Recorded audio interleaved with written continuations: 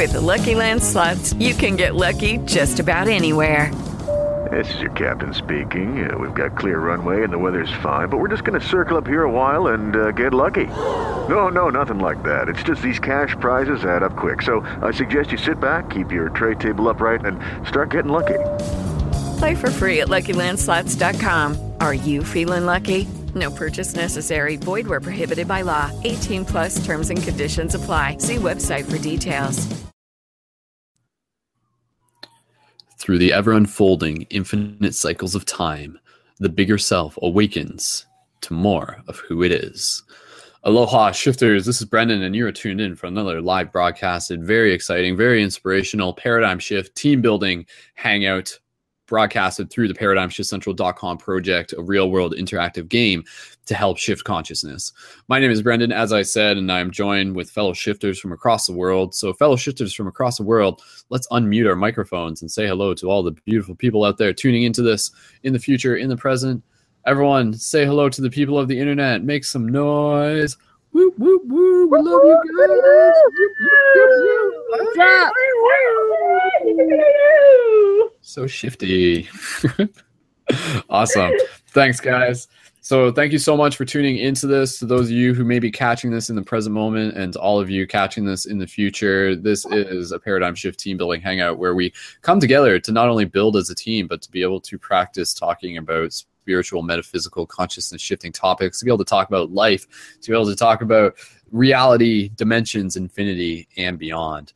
So for those of you who may not be entirely familiar, ParadigmShiftCentral.com is the main website that you can check out, and there's all sorts of past broadcasts on there, including the Dream Class, the Paradigm Shift Destiny School, which I'll talk about the upcoming class for that. I got the topic for it, so we're going to talk about that, and also the global meditations and the admin meetings. And with this project, a big part of it is encouraging you guys to choose to be the change that you wish to see, to help people awaken to their potential within this very exciting multidimensional reality. So whether we're talking about chakras, whether we're talking about UFOs, whether we're talking about astral projection, all those things is about, it's really about being able to connect the dot and see more of the bigger picture. And we also want to encourage and invite people to help create physical paradigm shift communities where they are, which focus on regular open-minded discussion and meditation. So you can go to the main website, find a paradigm shift community where you are, or if there isn't one, you can always help create one where you are. So with that said, we're going to go around the circle and do some brief introductions. And to do that, we're going to get people to just say who they are, where they're from, and 3 things that they are passionate about. So who they are, where they're from, and 3 things that they are passionate about. So who here within this hangout, we have Ashley, Buffy, Jeremy, Michael, and Trina, and myself, Brendan. Whoever would like to go first, please feel free to unmute themselves, and we will pass the talking stick over to you. So let's just check in, and maybe Trina, you're brand new. Do you feel like going first? Sure, pick on the new girl first. Yeah, it's your pan-dimensional, hyper-intelligent, sentient being transmitting yourself through the signals of the internet. I'm pretty excited to have you join the Hangout. So, just Trina, welcome to the Hangout, and please feel free to say who you are, where you're from, and what are 3 things that you're passionate about. So, well, I'm Trina, and I'm from Southern California, Orange County, to be precise. And I am passionate about, I have this theory that we can change this whole place with love. That's my biggest passion. So just changing the whole paradigm to a heart-centered love paradigm. I can't say that I have 2 others right off the top of my head, because right now I'm dealing with some pretty heavy, paradigm breaking down of everything I've ever thought was real is no longer real for me. So my passions are ever changing and evolving. And so dealing with just trying to navigate through relearning what is real when I'm living in a hologram, when I'm discovering that I'm living in a hologram, So love, that's the only thing that I can say drives me right now. That's my passion. That's awesome. That's awesome. Trina, just like going off that, I'd love to just be able to like give you a chance to practice explaining that. What does living in a hologram mean to you currently? So I would say that I once had these concepts of and ideals of what things meant, what they were, just even just things that I took for factual reality. And a new theory came into my scope of knowledge called the flat earth theory, which isn't something that I want to get terribly into or necessarily give too much credence to. But just the thought that you can be conditioned so much that you're stuck in this one cycle where you could not bust free. Like I cannot bust free from the idea that the planet is a globe and that we have visited space, but there's lots of theorists out there that think that we never landed on the moon and we've never been in space, and that what we think of our Mother Earth is completely different than what we've ever known. And so just the fact that there are people out there that are breaking through, like even just knowing what it is that we live on, like the world, that everything that we thought was, I can't even explain it. That's how freaking beyond me it is. Just coming across these theories and realizing that everything that I know could potentially not even exist, as I know it. So living in a hologram, I would say it's like the idea that everything around me that I thought that is could not be, I guess. Or could be something completely different. I guess also I kind of have this theory, like we're a part of maybe a body. Like there's so many microorganisms and maybe parasites and different cellular structures on the human body, or that comprise the human body. So maybe we're, parasites and microorganisms of this greater cosmic body, and that's what's ever growing. So there's just so many theories and thought forms and things that are coming at me right now that break through the barriers of everything I ever thought was real. And that's what I mean by living in a hologram, is that I don't know what is real. That's very, very well said. I think that's awesome. And like the hologram is that's a good discussion for the group, that we can talk about what does it mean to live in a hologram. And I think there's like a few different ways to be able to take that, relative to just like things aren't as they seem, things are illusion. But even the idea of like things being an illusion doesn't necessarily mean like it may not necessarily mean that they're not real, but it may mean that there's actually like more truth hidden behind them. So like what we're seeing isn't the be all end all. It's only just like the first layer of a deeper enigma sort of thing, opposed to just being there's greater false. depth behind are real. So Trina, thanks for joining, and thank you for sharing. And I look forward to being able to bounce around some more ideas with you as we're going. And thank you for having me. It's going to be difficult for me to learn to articulate these things, because I don't have a lot of people that I can actually outwardly discuss them with. So totally. And that's exactly why we have this space, so that we can like practice listening to how crazy we sound sometimes. Like in a very like. Well, and I got the benefit of looking crazy tonight too. Yeah, for those of you who are listening to this in the audio version in the future, Christina's got some crazy glitch going on with her camera, so it's just like Trina, thank you, has got some crazy glitch, and it's like pure like Matrix code, straight up. So awesome, shape-shifting Matrix code. Sweet. Okay, Trina, we'll pass it back to you soon enough, and thank you again for starting off the show. So. Thank you. Cheers. Awesome. All right, guys, let's keep bouncing around, and we got a few other players who joined the game. We got some weird-looking kid with a Leafs hat on, I think. Is that a Leafs hat? Oh, it is a Leafs hat. Okay, hold on. Let me set this up properly. Okay, so we got a few people joining in. That weird-looking kid is one of my good friends named Lane, and I think we'll be able to at least just pass it over to him to get him involved in the discussion, and so that he can at least test his mic. Lane's been in past broadcasts before. You guys might have seen him in some of my videos, but he's part of Paradigm Shift London as well. Lane, do you want to test your microphone before we go too far? Do you want to just, because I got a feeling it's, hold on. Lane, go ahead. Hello? Say something. Yeah, we can hear you. Hello. Hello. Okay. Hey, yeah, actually, it's really also spiritual, too, because the Leafs actually just won 6-1 over the Panthers, which is not a big deal. But whatever, they just scored 6 goals in their last 3 home games, 6-6-6. There you go.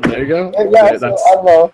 Some weird pick from the Hey, all right, Lane. Before you get just too far into it, your microphone, you're gonna want to talk a little bit closer to it. I think it's like in your computer. So if you can, it's in your computer. Can you? Yeah. So we're gonna, Lane. I'll pass it over to you to do. I'll pass it over to you to do an introduction. And what you didn't hear it, but what we're doing is we're basically just getting people to say who they are, where they're from, and 3 things that they're passionate about. So Lane, we'll pass it over to you. And Lane's been into like plenty of paradigm shift discussion circles. So he's a genuine bona fide expert on whatever it is that we're doing here right now. So Lane, thank you for joining. Jeez. Okay, this is gonna be good. No pressure. Lane, thanks for joining, and we'll pass the talking stick over to you. And who are you? Where are you from? And what are 3 things that you're passionate about? Well, I'm a little nervous. I'm getting a little sweaty already, and I kind of have goose pimples in places where I didn't know I could feel before. I don't know. I guess, who am I? I am a character made flesh. I have recently emerged from a long hiatus from a radioactive manhole. So I've been deep in the pit for a while, deep in the snake pit, doing rain dances, and it's still hot here somehow. Lane, can you move closer to your microphone? Oh, right. Honestly, I don't even know where it is, because I have a funny story for all of you. General is good. Okay, so we got the gist of it. So Lane, what are 3 things that you're passionate about? 3 things that I'm passionate about: liberty, literature, and Lamborghinis. Specifically in that order? You can shuffle it around. I'm not really picky. Do you want to expand on any of those with some more legitimate answers related to paradigm shifting? What am I truly passionate about? I think literature. Also, like diversity. I like knowing that there are different box and different flavors in the Ziploc. Like, I like finding out things that I didn't know existed before. I like finding new labels and boxes and colors that people like to draw on themselves with, and sometimes I meet people and it's like totally not my flavor, but I'm excited that the person exists. So it's fun to meet new people and different things that I didn't know were real before. So that's always fun. I can't remember what the question was, to be honest. 3 things that you're passionate about? I think you're at like 2.5 right now. Oh, well, the 3rd thing I'm passionate about. I like cartoons. I like comic books. I like sagas. I'm gonna go with sagas. I like anything that's a saga. Yeah. Life is a saga. Cool. I was about to say life is like a giant comic book saga. So yeah, rewritten and remastered. So alternate universes included. Cool. Okay, Lane, we'll leave it there so that we can build the tension. And thanks for joining, and we'll get into some of the free flow discussion, and you'll be able to jump right back in. So good to see you, man. Okay. Hello. Cool. Okay, so with that said, we'll keep bouncing it around, guys. And again, we're just at this point, we're really just doing like short introductions. Sometimes we kind of do longer introductions where we talk about like things that we're doing to help shift consciousness where we are, and that's still important, and that will come up in other ways, and any projects that we're working on, stuff like that. But for now, it's just going to be, who are you, where are you from, what are 3 things that you're passionate about? So let's keep bouncing the talk and stick around and see what the universe has to say in this moment. So who would like to go next between Ashley, Buffy, Jeremy, and Michael, who's in here? Jeremy, was that a signal for you wanting to go next? Yeah, sure. Okay, Jeremy, pull your mic up. All right, so Jeremy, go ahead. Welcome back. Yeah, sure. So one thing that Lane totally did not was not accurate about is that Lane is actually me. Me and Lane are the same person tonight. Just apparently, according to laptops. Yeah. Yeah, it's according to our laptops. He somehow like last time I was in Canada was like a few years ago or something, and somehow Lane's no, a few months ago. 2 months ago, sorry. But somehow Lane logged into his Windows and is me. So they both are coming. He's coming up as me. I'm coming up as me. I don't know if you guys can see the difference. I for one of them is purple, one of them is red for me. I don't know if you guys can see that. But. Yeah, you guys look identical. Yeah. All right, so Jeremy, 3 things that you're passionate about off the top of your head. Go. Impersonating myself. Impersonating Lane, but only when he's impersonating me. So I guess that goes back to 2, but then it kind of goes to 3, and then it's just back and forth like that forever.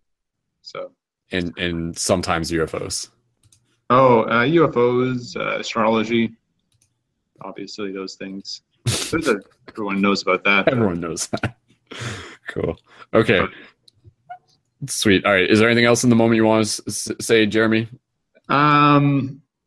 I mean, not right now. Anything outside of the moment that you want to say? I have to say that this moment feels kind of like condensed or something. Like as soon as I came in here and Tina and everyone was talking, listening, and it feels very like condensed. I kind of like spacious moments myself for when I but just preferences, whatever. But we'll let this moment sort of stretch out and I dig it. Take the shape that it needs to take, Yeah. So it just feels a little the vibrations are condensed for sure. It can be hard to think when someone puts you on the spot and it's like your mind's just into overdrive and you open up your mouth and someone's like, answer this question. You're just like, my name? What? I thought that was Lane. I thought Lane was me. What are you asking my name for? No, you should be asking Lane that. It's like it's allowing allowing space to take place. For sure. And then things will take their natural form and inner answers will come out. Stuff you forget about now will come back later. So for sure. Well, that's a good reminder, Jeremy, and we'll do that. We'll bring in some extra space into this moment because I mean, yeah, it's fun to observe the different energies and different hangouts. And honestly, as soon as Lane came in here, like it just got Lane just he just brings in the whole like fool energy, and I mean that in a good way, right? Like, yeah.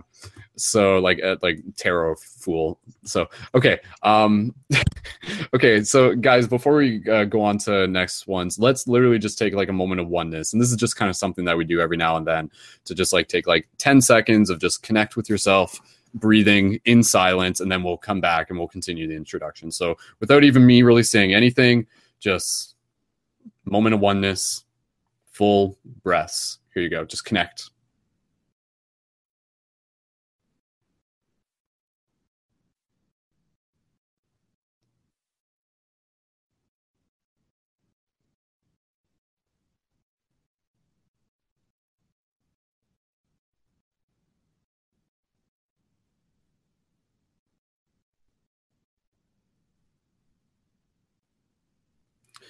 All right.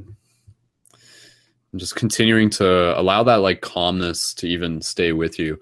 And one thing I'll just say, just because it came into my mind just while I was doing that simple breathing, and this is just like a practical thing to put into other people's, to share with other people so they can bring it into their reality. Sometimes if I'm like in a schedule and I'm like sitting down and I'm just like hanging out and I'm like meditating somewhere, it's a really interesting thing to kind of be like, feeling the sensation of, oh, I have to get up and go. But then instead of getting up and going in that moment, it's just like, okay, I'll go after like 5 more breaths. And then knowing that those 5 breaths are like the last 5 breaths that you're having in that moment is a really interesting sensation because it really brings you into that presence of like fully being able to appreciate them, or just like being in a deeper sense of awareness of them. So that's kind of like a thing that is interesting, and reality can kind of bend to the schedules that you create for yourself. You know, if you're just like, oh, like I have to go like out to the store, I have to like go do something, or if you're on whatever schedule, you can be like, all right, like I will do that. But let me just take like 5 more breaths here. You know, that's not going to make or break this scenario. And then to just kind of, again, observe what those breaths feel like when you know that like they're the last 5 breaths of your meditation, or the last 10 breaths of your meditation. So it's just a little idea that just want to pass on to people there. So let's keep moving along, guys, and we'll pass the talking stick around to do some more introductions. And whoever would like to introduce themselves next, please feel free to unmute your microphone, and then we'll see who it is who wants to go next. And looks like Buffy's got her microphone open. So Buffy, I think you already heard the basics, but just who you are, where you're from, as in like what's your name, where you're from, and what are 3 things that you're passionate about. So Buffy, you can go ahead. Yeah, my name is Buffy. Oh, sorry, Buffy, just before, can you maybe move closer to your microphone? Yeah, I talk. That's better, yeah. Oh, go ahead, talk. Just. Is that any better? Yeah, that sounds okay. Yeah, that's fine. So yeah, my name is Buffy, and I'm originally from New England, and I'm currently living in. Sorry, Buffy, your mic's kind of phasing right now. Like it's kind of quiet. I don't know if you want. I'm going to try to talk a little bit louder. Is that better? Yeah, if you can if that's okay with you. Yeah. Okay. So I'm from New Hampshire, and I'm living in Florida for the past 9 years, and I'm healing from multi of trauma, you know, following the loss of my mom. And I'm dealing with some chronic pain, but 3 things I'm passionate about are, like Trina, she did a great job. I resonated with a lot of stuff that she was speaking about, but definitely love first and foremost, and connection on a deeper level than just the surface. You know, like just like transparent connection with people, and let's see, like my people, taking care of my people, like my son, and, you know, just anyone that comes along the path that needs me, from doing the best that I can do, and like expanding my knowledge of this spiritual realm, because I've had so many like pretty awesome spiritual experiences, so I want more. And I'm, you know, doing my best to try to expand and grow and come together and look into my ancestors that are, I feel like, leading me right now. Awesome. Thanks, Buffy. That's good. I like that. The idea of like listening. Sorry, didn't say that again. I said I'm passionate about a lot of things, but I guess that's good. Mm-hmm. That's good. That's good. Perfect. Awesome. Well, Buffy, thanks again for joining. It's I'm glad that you're here. So it's nice to be here. Thank you. Cool. Awesome. Sweet. Okay. So let's keep passing the talking stick around. And again, you know, just like reminding that the intentions behind doing this are to like through these hangouts, like we're also creating like a digital sacred space, and we're creating a space for us to speak and for us to be heard. And that's like a really, really, really like potent thing in terms of connecting as communities. So it's really, I really just want to say, you know, I really honor being able to connect with so many amazing people across the world, and to also be able to observe like a lot of other people's stories unfolding. So like you see other people kind of like going through their own shifts and stepping into more of their potential. And in the same way that for all of you, you can also observe that too through people who are returning regularly to these hangouts, or just people in your social circles as well. It's a really magical thing to be able to like see a flower bloom and to see that same process in an individual as well. So thank you again to everyone for being a part of this. And yeah, just bringing it back to love. So let's keep passing the talking stick around, and we'll get right through the introductions. And then there's one topic that I had in mind that I want to bring into the discussion and get some thoughts on from you guys.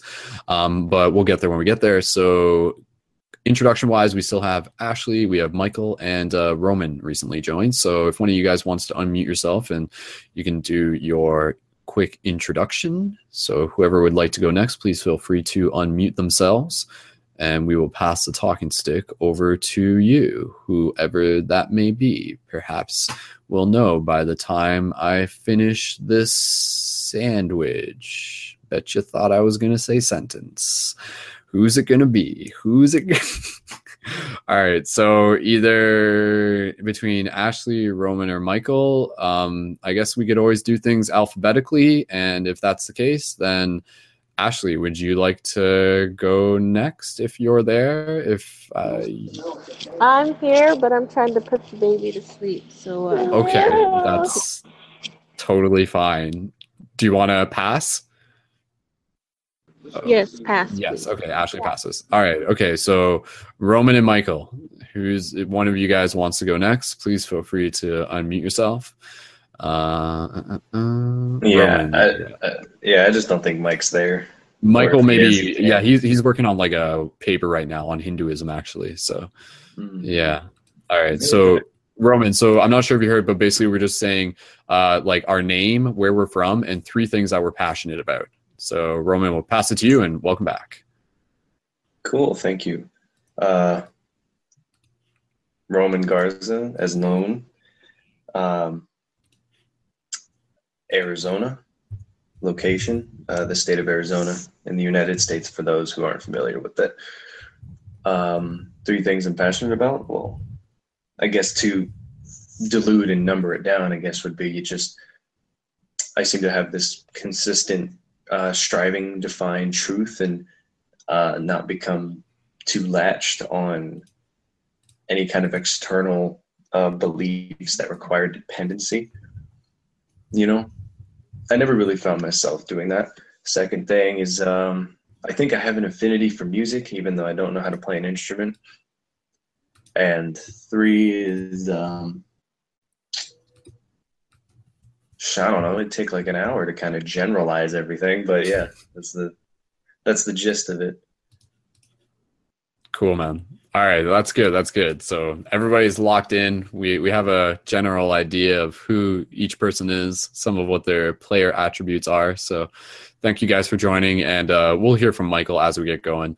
So guys, this is within this from what we do here, it's really just kind of, again, practicing talking about things related to spirituality, metaphysics, consciousness, life, death, infinity, and beyond. So one of the things that I actually wanted to bring into the talking circle, and again, if you guys want to bring in your own themes, that will come up as we go. But one thing that I just wanted to bring up was kind of like, this is kind of like a broad subject, but I think it's really, really interesting. And it just kind of relates to the idea of observing spiritual experiences that people have had in ancient history. I feel like this is something that is like really worth looking into, in particular, because today when I was like working on stuff, I was like packaging things for the shifter booster kits, and I randomly just like pulled up a YouTube video and I just put in some words. I put in like ancient esoteric mysticism. And then I kind of clicked on a video. And this one was actually about the Kabbalah, which is kind of like the ancient like Jewish scriptures related to like their spiritual perspectives of like the the nature of the universe. And that's what Kabbalah really gets into. And it's very like numerology based, and you'll see like the tree of life, and that's kind of like the map of God based on the seraphs. And it can get very, very, very complex. But one thing that I just found interesting, and this is kind of where I want to bring the discussion into, not even with so much of a question, but just to get you guys thinking, was like there was like one like rabbi, and they were talking about how he had his own like okay, let me just step back. Okay, so spiritual experiences, that in itself seems to be such like a prevalent thing that we kind of overlook within the history of culture. But I feel like that is something that back in the day, people would do that. They would kind of be like walking around in the physical, and then they would spend time like meditating. And then maybe they would like tap into some sort of quote unquote spiritual experience. And that would be like a really, really big thing for them. And so this one particular rabbi who ended up like teaching this kind of okay, there's another idea I have to share, because this is like really key. But basically they were talking about how this rabbi basically had what we can think of as psychic abilities. He was able to like touch people's third eye, and then through doing that he could like see their past lives and see their future lives and see the things that they needed to do to like reconnect with the godness in the universe. So I kind of want to ask about that. And then there's just this other idea that I'll just mention because it kind of gives just like a bit of an overview. But there was like a part of like the ancient Kabbalah teachings that isn't in all of the Kabbalah. It's sort of like a portion of it. And it kind of challenged this idea of in the story of like Genesis with the Garden of Eden and things like that, we get this story that God kicked Adam out of the Garden of Eden. But this perspective totally flips it into a way that I think is actually very relevant to what we are doing today. And it's basically this idea that instead of God kicking Adam and Eve out of the Garden of Eden, it's actually the other way around. Adam and Eve kicked God out of the Garden of Eden. And what this means is that right now we are still in the Garden of Eden, yet we have kicked God out of it. We have kicked our spiritual awareness out of it. And so now we're kind of in this process of like reconnecting into our spiritual awareness by like welcoming God back into it. And God is just kind of like that like connection to source that each one of us can kind of has. But going back a little bit, what are your guys' general thoughts on like I guess like the significance of studying some of the ancient like religions, opposed to just kind of thinking of just like, oh, that was just like some ancient religion of the past. But like, no, back then people were generally having crazy spiritual experiences, and that was like governing their choices within life. General thoughts. What do you guys think, or any questions? Let me, I know Jeremy wants to jump in. Let me just double check. Trina, we'll pass it over to you. Go ahead. Okay, so I have a theory on this, that with ancient connection to source, that it was far more intense than ours because they weren't convoluted with what we've been taught and conditioned to believe is God and is source. I think that today's religion and the constructs of religion itself has really separated people from divinity, from source, from those very intense experiences, because we have a convoluted idea of what it really is. Mm-hmm. That's good. Was there anything more on that, or pass the talking stick? Or I'll go ahead and. Okay. All right. So and that was good. Thank you, Trina. So Jeremy, you want to jump in on this? Yeah, sure. It's interesting you're talking about the Adam and Eve story and the like retelling of Adam and Eve to have a different symbolism. It's actually not a totally new concept. I mean, it's something that was around in the around like 2,000 years ago with the Gnostics. And I read a book on the Gnostics, and each different Gnostic sect would actually retell all these different myths to have these spiritual meanings that they were kind of part of their teaching, and they would rewrite these different myths that were kind of well known at the time from the Bible, like the creation story, Adam and Eve. And the implication was that they were encrypting different teachings and things like that. It's actually written about it as such. Like the ancient Greeks believed in the whole concept of myth as storytelling and myth as sort of a secret keeping. And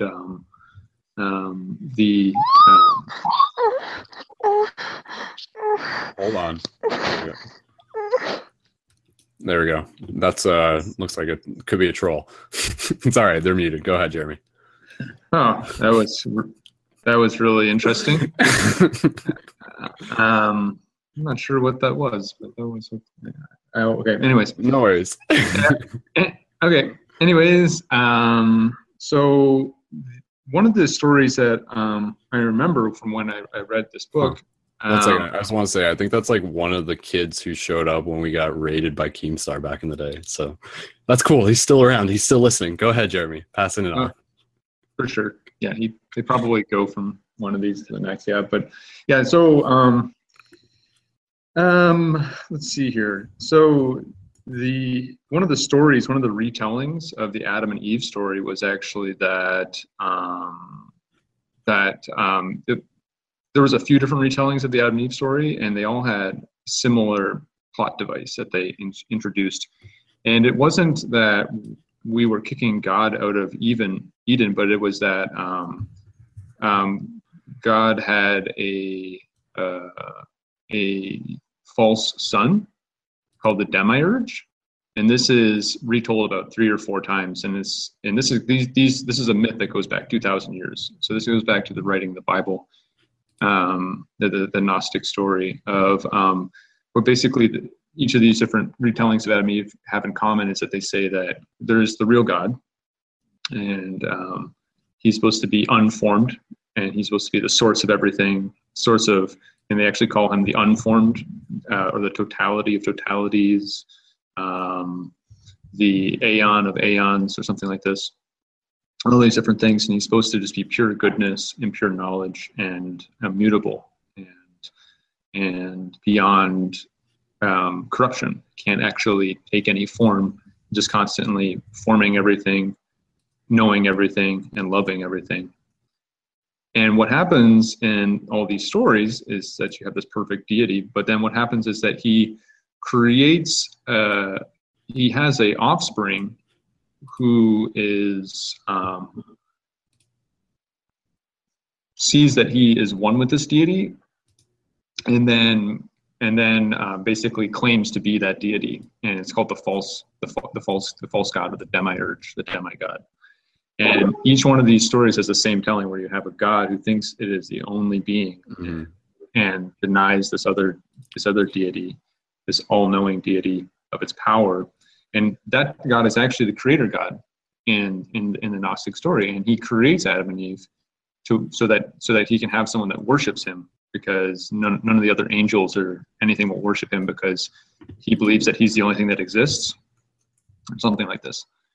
And in this story, the real God has a female form that takes form as the snake in the creation story, and the snake is actually the real God as the goddess, trying to warn the humans that they're in an illusionary realm or something like this, created by an egotistical deity that has created them simply to worship him and for no other reason. And that's actually pretty much the same retelling. It's like retold like 5 different times in the Nag Hammadi library, which are texts that we have from 2,000 years ago that retell this story. Basically, that the creation story isn't that there's 2 gods. Basically, there's the true God and the false God, and the false God is actually the creator God, because the true God, it says, that is too good to his physicality when he doesn't create physical things, or that if he does create physical things, that they're perfect and there's no suffering, or that he's just pure energy. And then we have this other deity who is made out of materialistic deity, ignorant, believes it's the only deity, doesn't believe in the other deities, and tries to get all the other deities not to believe in whatever and just believe in him. So it's kind of interesting retelling of that story. And I know that we had our friend Eddie on here the other night, and he talks about archons, and that word actually comes from the Gnostic. That's a Gnostic word. Mm-hmm. And the archons are these the henchmen of the demiurge who do his bidding to try to convince humans that there aren't two deities but one, and all these different things, and there's not a multiplicity of deities but only this one deity who is the creator, who is just basically an illusion, a world creating God that just is creating things for its own vanities. Yeah. Right. There's no, I'm getting feedback on Roman's end. I was going to say, we'll pass over to Roman. Yeah, there's a lot of stuff to branch into from like this topic of kind of like observing like the ancient esoteric texts and their references to God and some of like the hidden esoteric knowledge within there. And I'm sure one thing we'll get to even as we kind of like just like move through this naturally is kind of like the idea that Lucifer isn't the Lucifer that like a lot of people believe him to be as like this like devil thing, and there's like this whole idea of like how like the Freemasons and like a lot of like the theosophy and everything, they like quote unquote secretly worship Lucifer, and then this like brings up a lot of red flags with people who are like common of like the Christian belief and everything like that, because like this like totally grinds their thought process.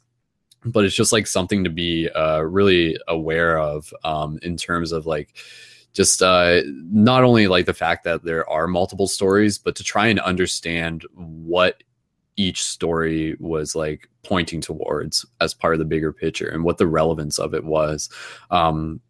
I'll mention this later, but like I watched interesting presentation, and it was like of like a Christian guy like debunking or trying to like point out this whole fact that like, oh, the Freemasons secretly worship Lucifer, but he was doing it from like a really negative point of view. He was just like, he's like, oh, this is their secret agenda and stuff like that. And it was really, really interesting to like hear it, because I genuinely listened to it from his point of view. But yeah, it was just kind of, yeah, you could tell he was like very close-minded to the idea. But anyways, we'll get more into that, like the whole idea of like this hidden esoteric idea that quote unquote Lucifer, the morning star, the illuminated one, is actually like a source of information worth looking at, opposed to just never looking at it based on the idea that you think it's a devil and you think it's like totally evil or something like that. Because if they're hiding something from you, maybe there's actually something there worth looking into. But we'll keep passing it around. Roman, passing it over to you. Is my audio good? Yeah, it's good. Okay, thank you. See, this is like a perfect subject for me to land on, especially with my most recent amount of research. I really don't know where to start, but I guess I'll start from the point you originally made, Brendan, was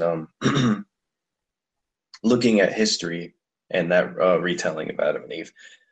Yeah, allegorically and symbolically, like the Adam and Eve story is kind of true across all boards. The only thing that changes is the positions of Adam, Eve, God, Eden, Lilith, and whoever else is present in the story, and the different symbolisms there, and what they mean and what they're representing. But other than that, the framework remains the same, which is the truth we should really get from that.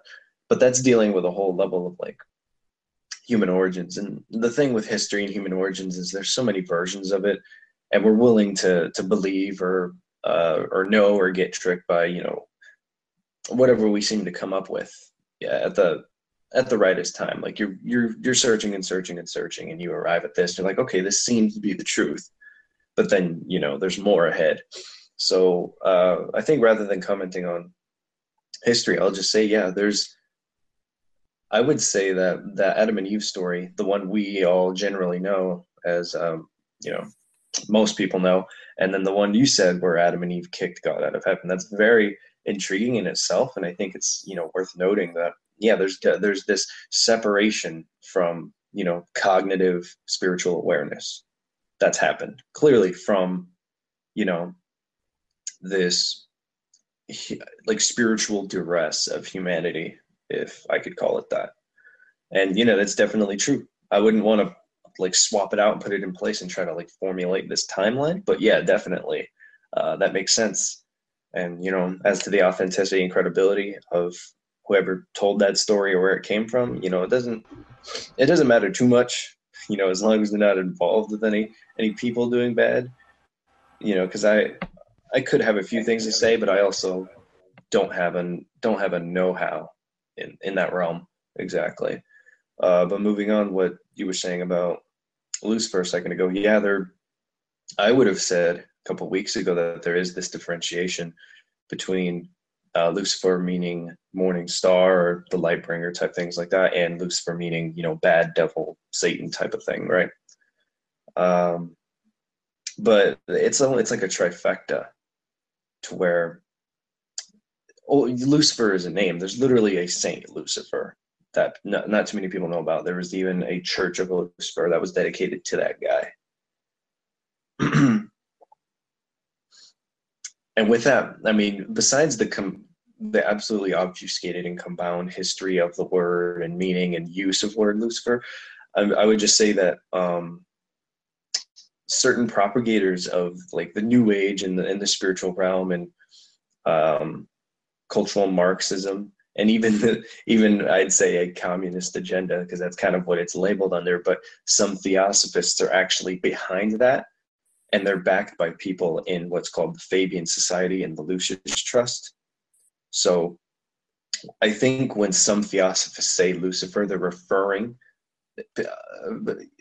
Christians will refer to them in a closed-minded way as worshiping evil, which they're not half wrong, they're not half off.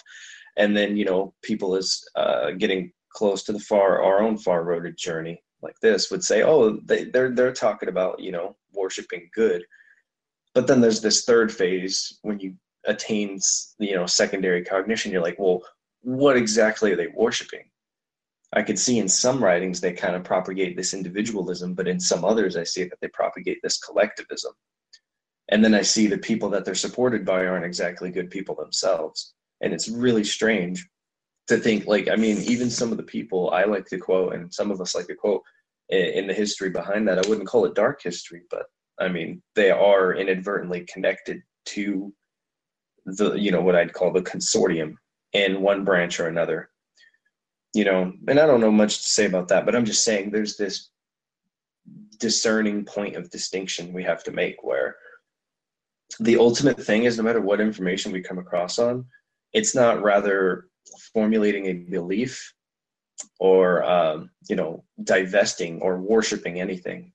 It's about the ultimate lesson in your own hero's journey, if that hasn't been obfuscated enough, is you are the individual that so happens to be a part of the collective. There's no higher or sacred or thing better than you, and that seems to be some kind of, so it has a selfish connotation. But what some people don't recognize about a lot of, looking back in history and formulating this, this spiritual knowledge is, what exactly is it trying to tell people? Because the thing with bait and switch too is you can present a bunch of truth and then slip right in there a thing that is ultimately horrible, like collectivism or one world this or transhumanism that. It's just something I've started to actually notice, and it makes me backtrack on a lot of things that I thought I knew and I thought I believed. But what it does though is it makes you question all these things and be a little doubtive, a little oppositional. But what it brings forward is like true individualism, to where you're not putting a thing above you, or you're not telling something that you think is above you that they're above you and they have like a more, godly command say in what your life is like and what it should be like. I just think that even if there is these inorganics or something higher than human beings, dimensionally, vibrationally, frequency wise, whatever, they don't have an ultimate say in what we do. Humanity has their own word. Humanity has their own groundwork. Humanity has their own truth to behold. And I think it's this, dependency on a lot of things that people get caught up in. And I think there are a lot of things that we perceive as truth that might only be half truths. Mm-hmm. And then the rest of it is, belief doctored from something else. I'm kind of being really general here, but I'm just trying to get this thing across that, like, I found something new and I really don't know how to explain it, how to explain to others that, hey, that thing you do a lot, I think it may be a little fraudish. I just want to get to the root of the issue and get it solved. But I haven't learned enough yet. I can't 100% say that for myself, but that suspicion and that distinction is there. And I think when we ride this road, the sticky rocks are in the back of, recognizing what the Federal Reserve is, or, what the UN is, or what religious constructs are. We're still going to be hitting roadblocks, even when we think we've come so far. Mm-hmm. And I think we all know and understand these truths, but it's really, you're not doing anything if it's not being put into practice. So, I want to finish up here, but sorry to get some off topic. It's just this topic was perfect to go into that. But with the whole ancient history thing and with Adam and Eve, different versions and constructs of history, however you want to symbolize them, they're really good teaching tools. But what has to be understood is not to divest and to not worship and to not have dependency on something that is not of you, because that ultimately gives something else your power, when really cognitive spiritual awareness is about empowering yourself. And I understand that people will find truth in a lot of things, but I'm just saying. Mm-hmm. All right, you guys can take it away and actually remind me what the subject was, because I forgot a few things. No worries. No, that's good. That's good. Let's keep bouncing around some more and just kind of like narrowing it in. There's a few things we're kind of talking about simultaneously here. We're kind of talking about, like deciphering ancient symbolism within religious scriptures and just kind of like the stories that they're telling. One thing, just going back to the idea of like, are the Freemasons worshiping Lucifer or whatever? You also get into like this idea that like some of the representations of their god was both like this like male female type archetype. It was both like a yin yang. And so again, like for some thought circles, they have like this resistance towards the idea of like there's their god, and then if there's someone worshiping a god that's like a male female hybrid yin yang thing, suddenly that's like hard for them to understand, because like in their mind their god is like pure love. Yet what happens when people start worshiping not so much a god, but rather an understanding of the universe as being something that is male, female, black, white sort of thing? And I feel like that's kind of like what like the Freemasons are actually kind of getting into. And that's where like the Baphomet symbol comes into play. And long story short, every single like 90% of the symbolisms within everything turn out to just be Horus. So just spoiler alert.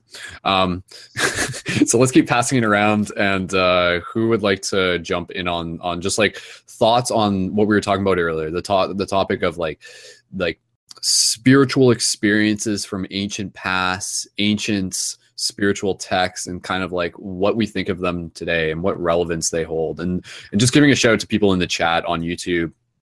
They're just talking about saying, let me just scroll up here. Saying that they always thought like the Bible was always like metaphors and allegories to teach people like how to go further within. That comment was somewhere. I'm just having trouble finding it, but I think it was either Chris. I think it was Chrissy that was saying it. Yeah. The Bible is meant to be allegorical stories that teach us how to go within, meditate, and be one with source. Again, like some of the Christian Catholics sort of have this perspective that like God is like this thing outside of us. And then they have this sort of hard idea of like, they have resistance towards some quote unquote like practices supporting the idea of encouraging people to find the God within themselves. That like is something that goes against their dogma, so to speak, which is interesting, right? Because I feel like beliefs can limit you from really opening up your reality to further experiences. But anyways, let's who would like to jump in next? I think I'm not sure if I just want to be able to give a chance to if any of the females here would want to go in to say anything next. Just feel free to let me know. If any Trina, I don't know if you want to, if there's anything else you want to say. Just want to give everyone equal chance to jump in.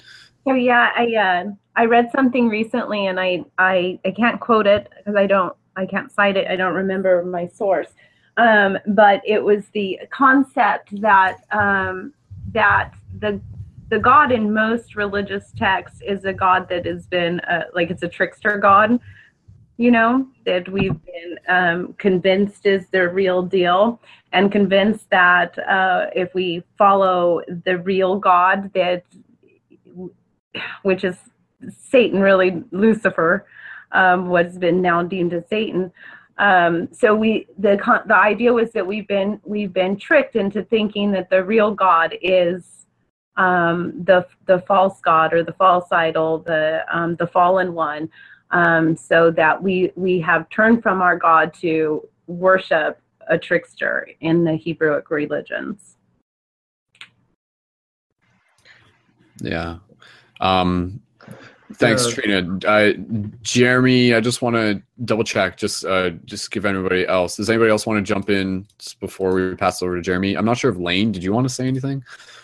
Lane, do you have, let me just check your microphone. Lane, do you have thoughts on like ancient Jewish men having spiritual experiences and kind of like how that rolls over in today's reality, relevance wise, acknowledging that people had crazy spiritual experiences back in the day?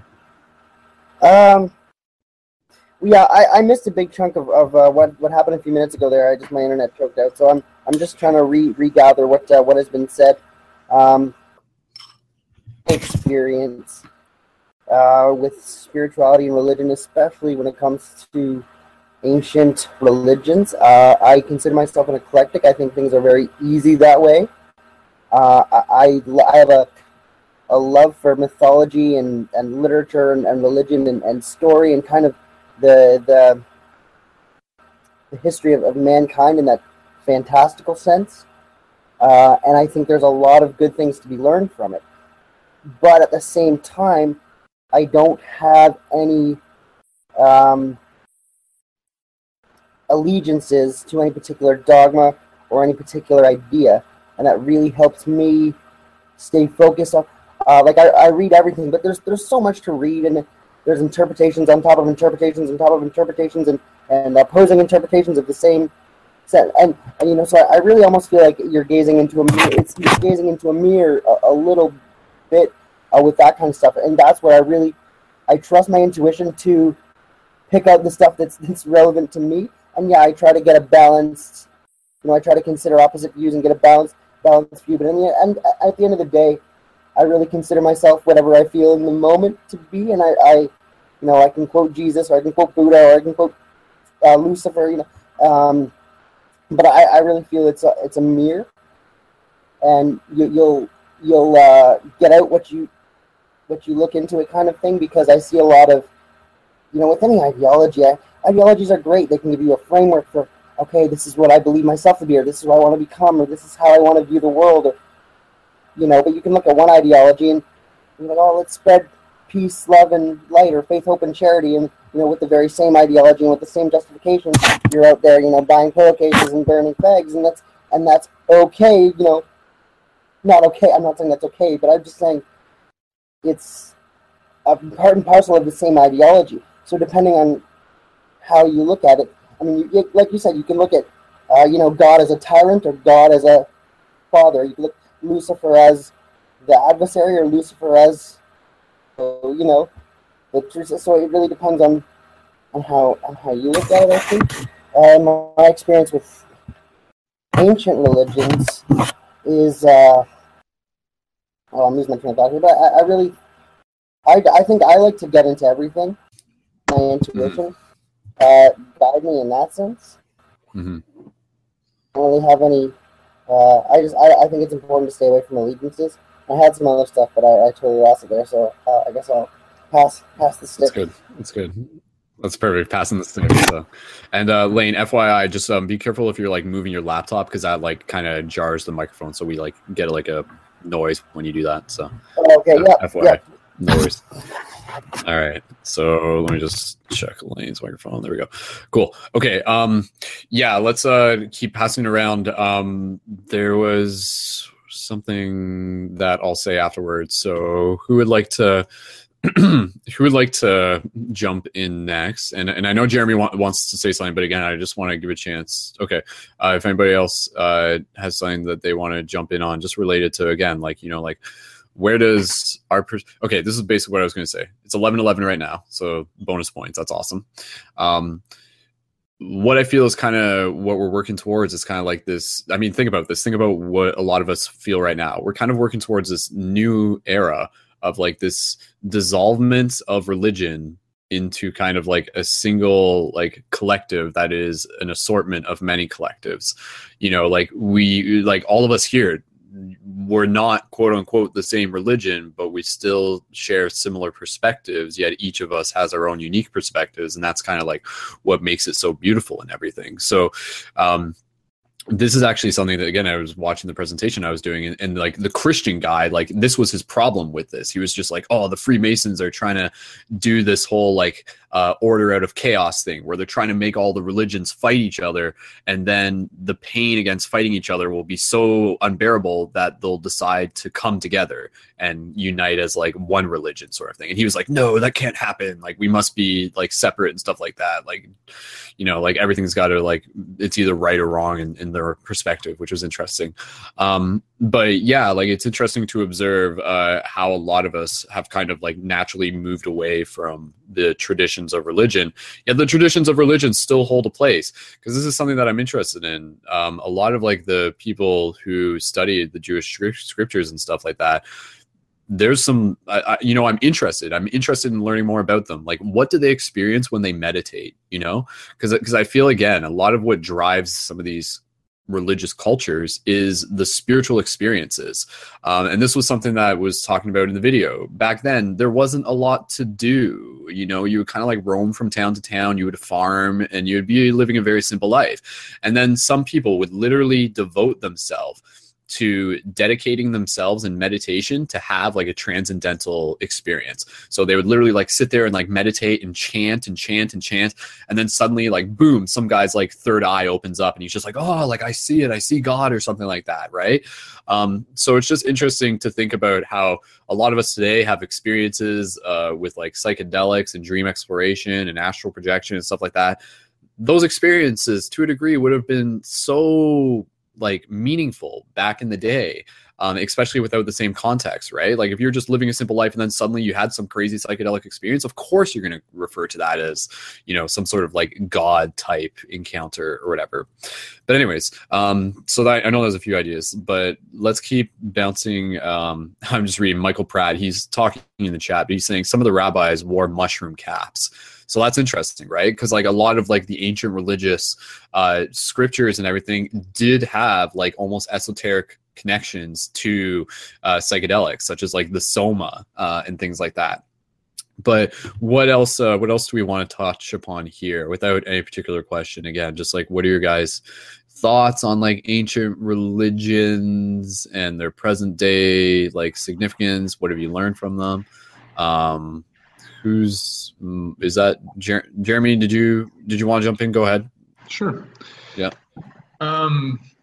Yeah. No. I've read a few different books about ancient religions using these like mystical experiences, mystical techniques to, and that religion might actually be based around communities of people that use different techniques to achieve like different sort of altered states of consciousness. There's like obvious ones that we know that we accept now, such as like psychedelic substances, and there's also dancing, and like Native Americans would fast for a long period of time.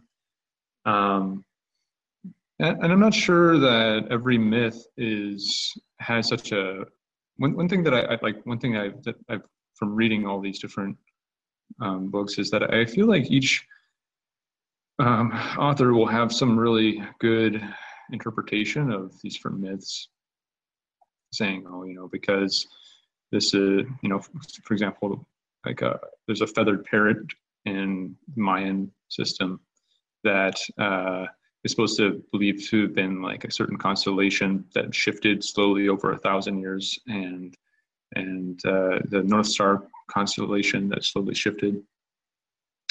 I think that each myth, and kind of getting to what Roman was saying and what you were saying, is that I think that when we go in on this full tilt on this idea that each myth is just an encryption of secret information, you actually lose out on the whole point of experiencing the myth, right? And the myth is supposed to be something that you enjoy, and it's supposed to be a story that you get to sink into, and there is supposed to be a mystery to it, and I think it just to say that, oh, this myth means this, to sort of eagerly try to decrypt them or try to eagerly figure out which one, what each myth means, and to try to come up with a really certain interpretation for each one. I think you can really miss out on enjoying and seeing the different layers that there might be. There might be layers of synchronicity you might miss because you're so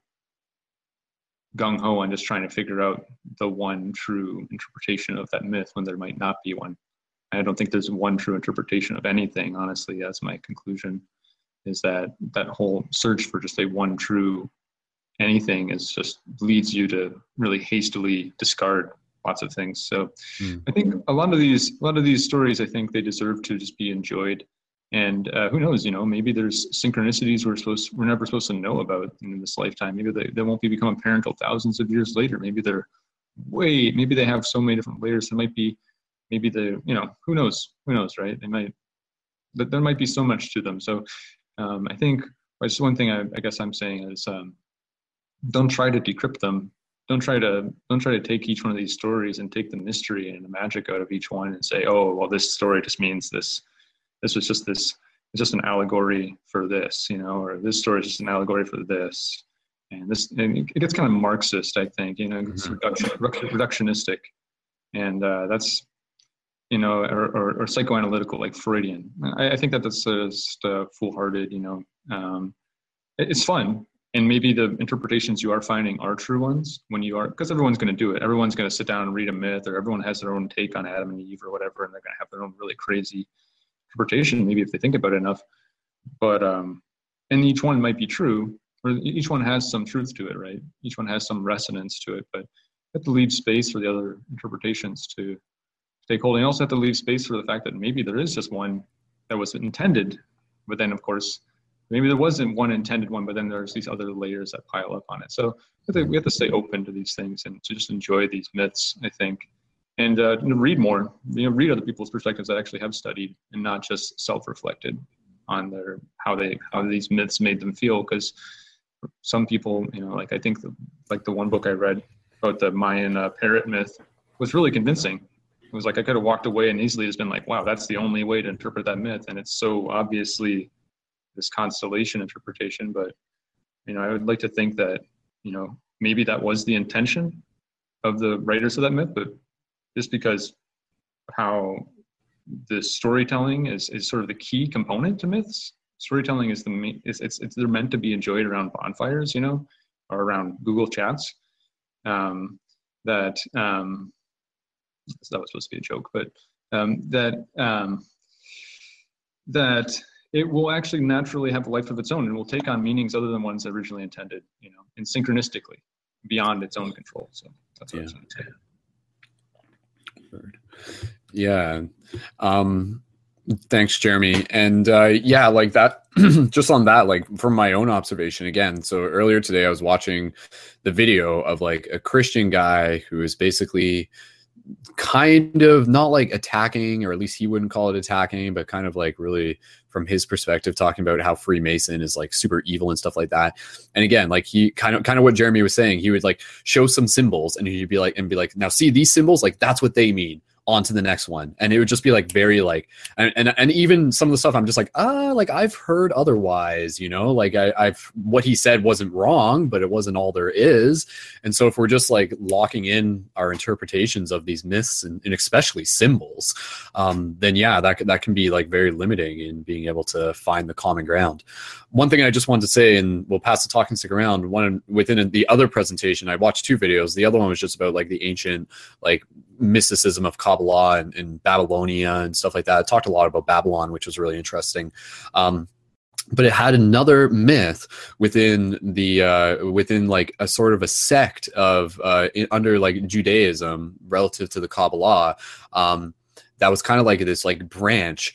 And within that, it had this origin story about how I'll explain it as best as I can, but like God like created all of the light inside of a vase, and then in order to like create this world, he smashed the vase, and then all of these sparks of light fell down into the earth. And so everything that is on earth right now that has life in it is like a spark of light that was like created from this original creation process. And even there's this whole thing about like how the creation process was also a destruction process, which was like something to observe. Like you couldn't have creation without destruction. But their story was that through their religion and through their spiritual practice, their objective was to reunite themselves with God by acknowledging and like and connecting to the spark within themselves. And the way how they would do this would be through like humility and good deeds and like helping people in their community and like creative expression and things like that. So, you know, people can like talk about how religion is just like constricting people and brainwashing them and stuff. But then you get other parts of religion that are genuinely trying to encourage people to like go out there and help people, to be love in their community. I mean, look what we're talking about, you know, we're always telling people to like go do free hugs and stuff like that. So I think it's interesting to observe that what they were talking about then is still parallel to what we're doing now, which is this kind of resurgence of love, this like spiritual movement that is really just about, without having to label it, it's just like understanding that like through love, things change. And through love, we individually awaken to that connection with our own like realization of divinity. And I feel like that's what part of the big paradigm shift is. And that for me has always been a motivating idea, is that spark, from my experience and my understanding, regardless of what you're calling it, is there. It does connect with everyone. It has a presence, and everyone's going to be able to connect with it in their own way. So just like by inviting them along this path gives them the freedom to find their own connection. And maybe that connection will be through meditation. Maybe it will be through like sacred geometry and studying nature. Maybe it will be through just like helping out in their community and like seeing another person's eyes and like really feeling an intimate like one-to-oneness with them sort of thing. So there's a million and different ways to like reunite back to source. But I feel that is like kind of our hero's journey, is like reuniting with our awareness to our connection with source. But then from there, knowing that the journey doesn't end, but continuing this process of like helping others connect to this, their own divinity, their own empowerment. Really, it's what it comes down to. It comes to empowerment. Because again, I think when you wake up to that divinity, you wake up to your empowerment, because you wake up to, again, your potential as the dreamer within the dream, which is the bigger thing. But yeah, so just getting on that was a really, really interesting idea of noticing that like the vase smashing and the fractals of sparks being sent out all over the world. And they had this story for it.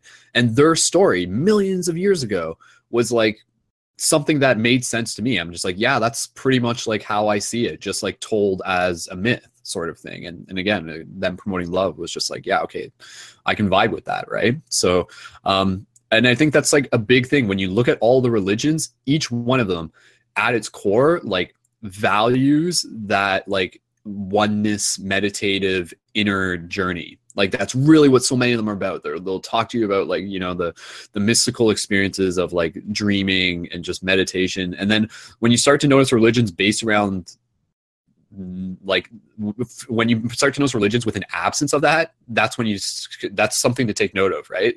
Christianity doesn't really tell us to like go like practice like things like related to like lucid dreaming and stuff like that, right? So again, it's just kind of interesting to notice what gets taken out, because sometimes what gets taken out is actually like what is really important in a lot of ways. So stating the obvious, we'll just keep passing around. We do have a few other players who have recently joined the game, so I want to be able to pass it over to them. Just checking in. Breathe, if you want to jump in with anything, just feel free to unmute your microphone and we'll pass it to you. So, hey guys. Hey man, welcome back. And if you just want to introduce yourself with your name and stuff like that and jump right in. Yeah, my name's Steven. I just wanted to say that God is too big for just one religion, right? So that's why we have all those religions. And I don't want to sound arrogant, but I am God, so hello.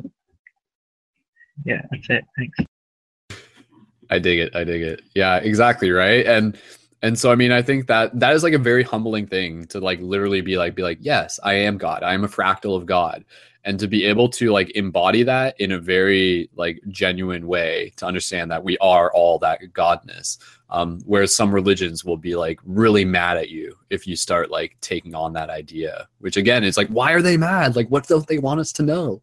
I'm looking at you, Christianity. So anyways, not to say it's bad, but I'm just awfully suspicious.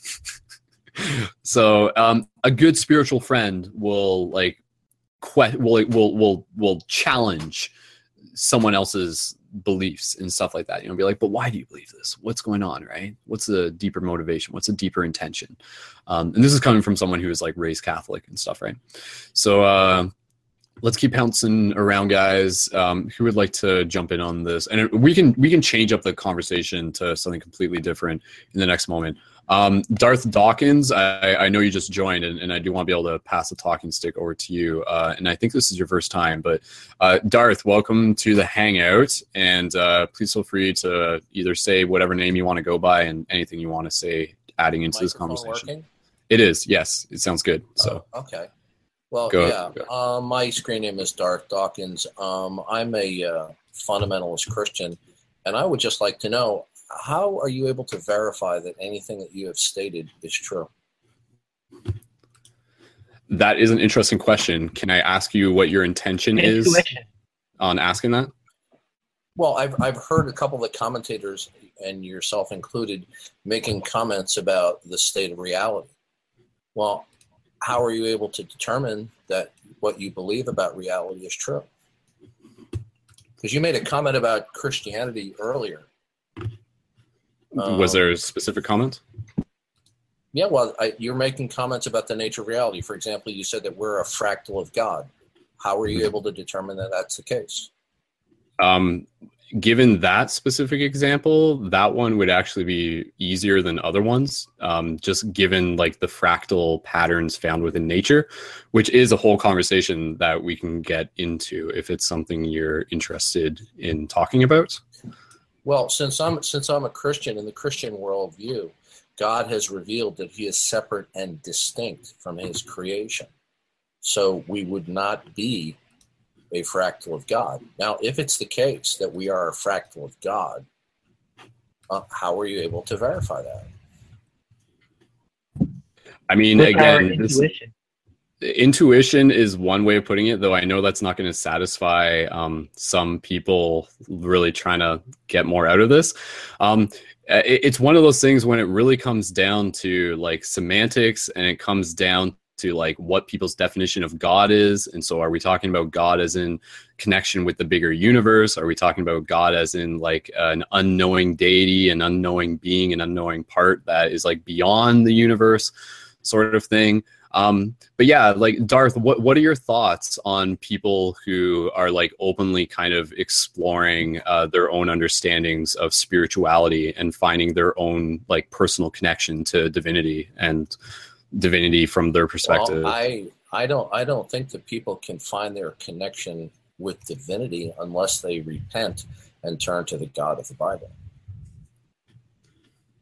I think that if they do anything short of that, they will be following the deception of Satan. Now, you brought up the issue about a Christian criticizing Masonry. Well, the reason why Christians criticize Masonry is because Masonry basically teaches all roads lead to God. In the Christian worldview, those Christians who would criticize Masonry do so because the Bible says there is a narrow path, and only a narrow path, that leads to God. But if you're saying we're all fractals of God, I'd just like to know how you were able to determine that. Again, it's one of those things where I don't think my answer will satisfy you personally, though it's one of those things where, like, I think within each of us, there is a knowing that we are connected to the universe, that we are connected to everything, that we are connected to the bigger experience that we all are. How are you able to distinguish with what you just described between that and just a vivid imagination? Well, if you were to look into the future, we've actually decoded God as an algorithm. So if you want, there's a book that I can reference, but it doesn't exist yet. So again, does the future exist? This is a whole nother conversation, but yes, from my perspective, the future is very much a circle. Okay, and how are you able to determine that? I guess, again, my intention is, what is your question? What is your intention in asking? Because I feel that, like, your question isn't so much you seeking an answer. It's more so like, go ahead. Should we embrace and accept your scenario about the nature of reality? And if the answer is yes, then how did you arrive at that? And ultimately, okay, so we'll say this and we'll pass the talk and stick around. It's one of those things where with any of these conversations, this is really just here to encourage people to think for themselves. My perception of reality is my perception of reality. It's not something that you have to believe. It's not something that you have to, like, take in as your own. But through the exploration of, like, asking questions and connecting the dots, like, that is really what this is about. It's about encouraging people to keep asking questions and to keep building their own perception of reality. I'm asking you a question. Right. If you're going to state that we're a fractal of God, how did you determine this? I watched a YouTube video about it. And how did the YouTube video determine that we're a fractal of God? I was just being a little somewhat, like, satirical there. But again, the fractal nature is, like, something that is quite observable. It's one of the amongst other things, one of the very observable aspects of the interconnectedness within reality. When you get into the idea that the spiral of your fingertip is the same spiral of a galaxy and the branches of a tree are the same veins within your arms, it relates to this, again, sort of like that phrase, as above, so below, which is a well-known phrase within a lot of, like, the Freemason esoteric. Do you agree with the statement that all observations are inherently theory-laden? Theory-laden. Can you clarify what you mean by that? Well, if you were to take, for example, the philosophy of science, it's widely recognized within science all observations are inherently theory-laden. If you're talking that you can conclude that you're a fractal of God due to observation, are your observations inherently theory-laden? In other words, are they a product of your network of assumptions? Or are your observations and conclusions the product of something else? So in the reference to the fractal thing, and again, I'm going to pass the talk and stick around in a minute.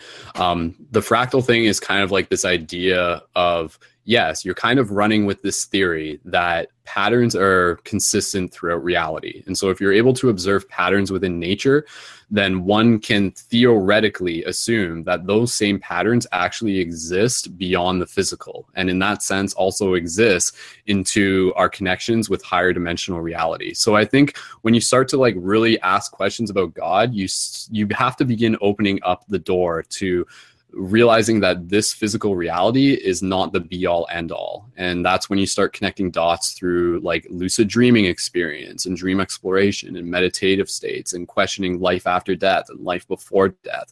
And really, again, kind of even what we were talking about before, understanding that, like, this version of reality is there, like, as an illusion. and the illusion How is do part of you the know process. that the experiences that you're having are not demonic deceptions? Well, again, that's like one of those semantic things. And I think like people are going to define demonic deceptions based on their own personal like framework and their own way of perceiving things, their own like lens of perception. And so, I mean, what I may be doing may be thought of as demonic deception to some, but doesn't necessarily No, mean. I didn't accuse you of that. I'm not saying it is, but I'm just saying. The point I'm trying to make is you're laying out a scenario of various things that you consider to be true in reality, and you're saying you're doing so by observation. But observations are not neutral. Observations are conclusions following a sensory experience that are a product of your network of beliefs or your paradigm. So observations are not neutral. An observation is a conclusion that is a product of your paradigm. So when you're telling me that you can conclude that we're a fractal of God based upon observation, your observations and conclusions are a product of your paradigm. So how would you verify your paradigm about reality? Again, it's one of those things where even if what I'm saying may piece together an interesting perspective of the puzzle, like believe nothing, see everything. This goes for you too. So like, I should believe really nothing. So then that means I shouldn't believe you. Then I shouldn't believe you. Then don't believe. I shouldn't believe anything you just said. I'm telling you not to. I'm telling you to think for yourself. Okay, good. So like that's ultimately like. No, all you we said can really believe do. nothing, so I can't even think for myself. Well, now you're just kind of getting like a little bit facetious. So No, I'm not being no, Jeremy, I'm not being a troll. Jeremy. It's okay. No, Jeremy, your microphone's muted actually. So Jeremy, I'll unmute you in a second. Trust me, so. I am not being a troll. I am raising legitimate No, he's not philosophical... being a troll. I understand. No, that. I'm not being a troll at all. But at the same time, like you're kind of carrying this intention that's like very just like, but how do you know? But how do you know? No. But how do we know? Well, it's a legitimate philosophical question which deals with epistemology, your theory of knowledge. How do you know what you know? And Jeremy with the beard with the headset in there, I can assure you, I am not being a troll. I have many paradigm conversations with people from all different perspectives. I am not trying to join the room and being disruptive. But when somebody tells me about what the state of reality is, either in part or whole, I want to know, how did they arrive that this is the case? And that rather than this is not just something that's a product of a vivid imagination. Mm-hmm. And again, I think that's a fair and legitimate question. I understand like where you're coming from, because like if there's things that we're talking about in terms of the nature of reality, then it's good to be able to build a framework and a foundation based on observable like aspects that can be observed by multiple parties. The fractal thing is something that can be observed. And again, like if you can find for yourself without me having to like point it out for you, the fractal patterns all throughout nature, then you can sort of begin to apply this concept that consciousness works under those same concepts. And in that sense, we have like, and I'll just say this as an example, you can look at the terms of like bodies of consciousness. So you can look at it in terms of like a single cell, and yet that single cell at a layer up works as a group of cells. And then that group of cells is almost like a collective consciousness in itself. And then you go up a little bit higher and a little bit higher, and suddenly we have a body, we have an individual person. And that individual person is clearly made up of a fractal of individual points of like consciousness. And then you go a little bit further and suddenly you have a community, or you have a group, a social network. And then you go a little bit further, so you have like a single body of like a cell, then you have a body of a human, then you have a body of a community, then you have a body of a country, and then you have a body of a planet. And in that sense, like it's kind of going again to this idea that we can observe how like things kind of work on this fractal level of hierarchy. So one can assume that it wouldn't just stop at some point, but that conclusion overall, I'll just finish here. That overall idea is that like the consciousness of the universe itself is theoretically like one thing not to just say one thing, but everything is connected. How do you know that? How do you know again, that? It's one of those things where I'm not going to really try to I can say that there are ways to know it, but it's really one of those things that comes back to knowing thyself. And when you know yourself, then you can start to see like more of the truth. So it's one of those things where if someone were to say like, how do you know? Like, it's one of those things where, like, it's not like it's always as simple as like giving someone a red pill. What's going like, to it's happen really with something somebody that else comes who through has experience. somebody else has a different experience that contradicts your position? Right. How are you able to determine whose conclusions are correct? And again, it's one of those The things Bible that is- there's one. I'll pass it to you in a second, Steve. There's many ways up the mountain, and I think that's the idea. So whether you're coming from like a fundamentalist Christian perspective, or whether you're coming from someone who is just like really a seeker and connecting the dots in their own ways, there's many different ways. Are you up saying the that mountain. all roads lead to God? If that is one way that we want to put it, then yes. But if by me saying that is like you also Then associating me what about within the same Christianity? category. Christianity go ahead. says Christianity says there's only one road to God. Anything outside of Christianity. So if you say all roads lead to God, you're saying that Christianity is false. How am I saying that? If you say all roads lead to God, that is a de facto denial, whether you realize it or not, that Christianity is false, because Christianity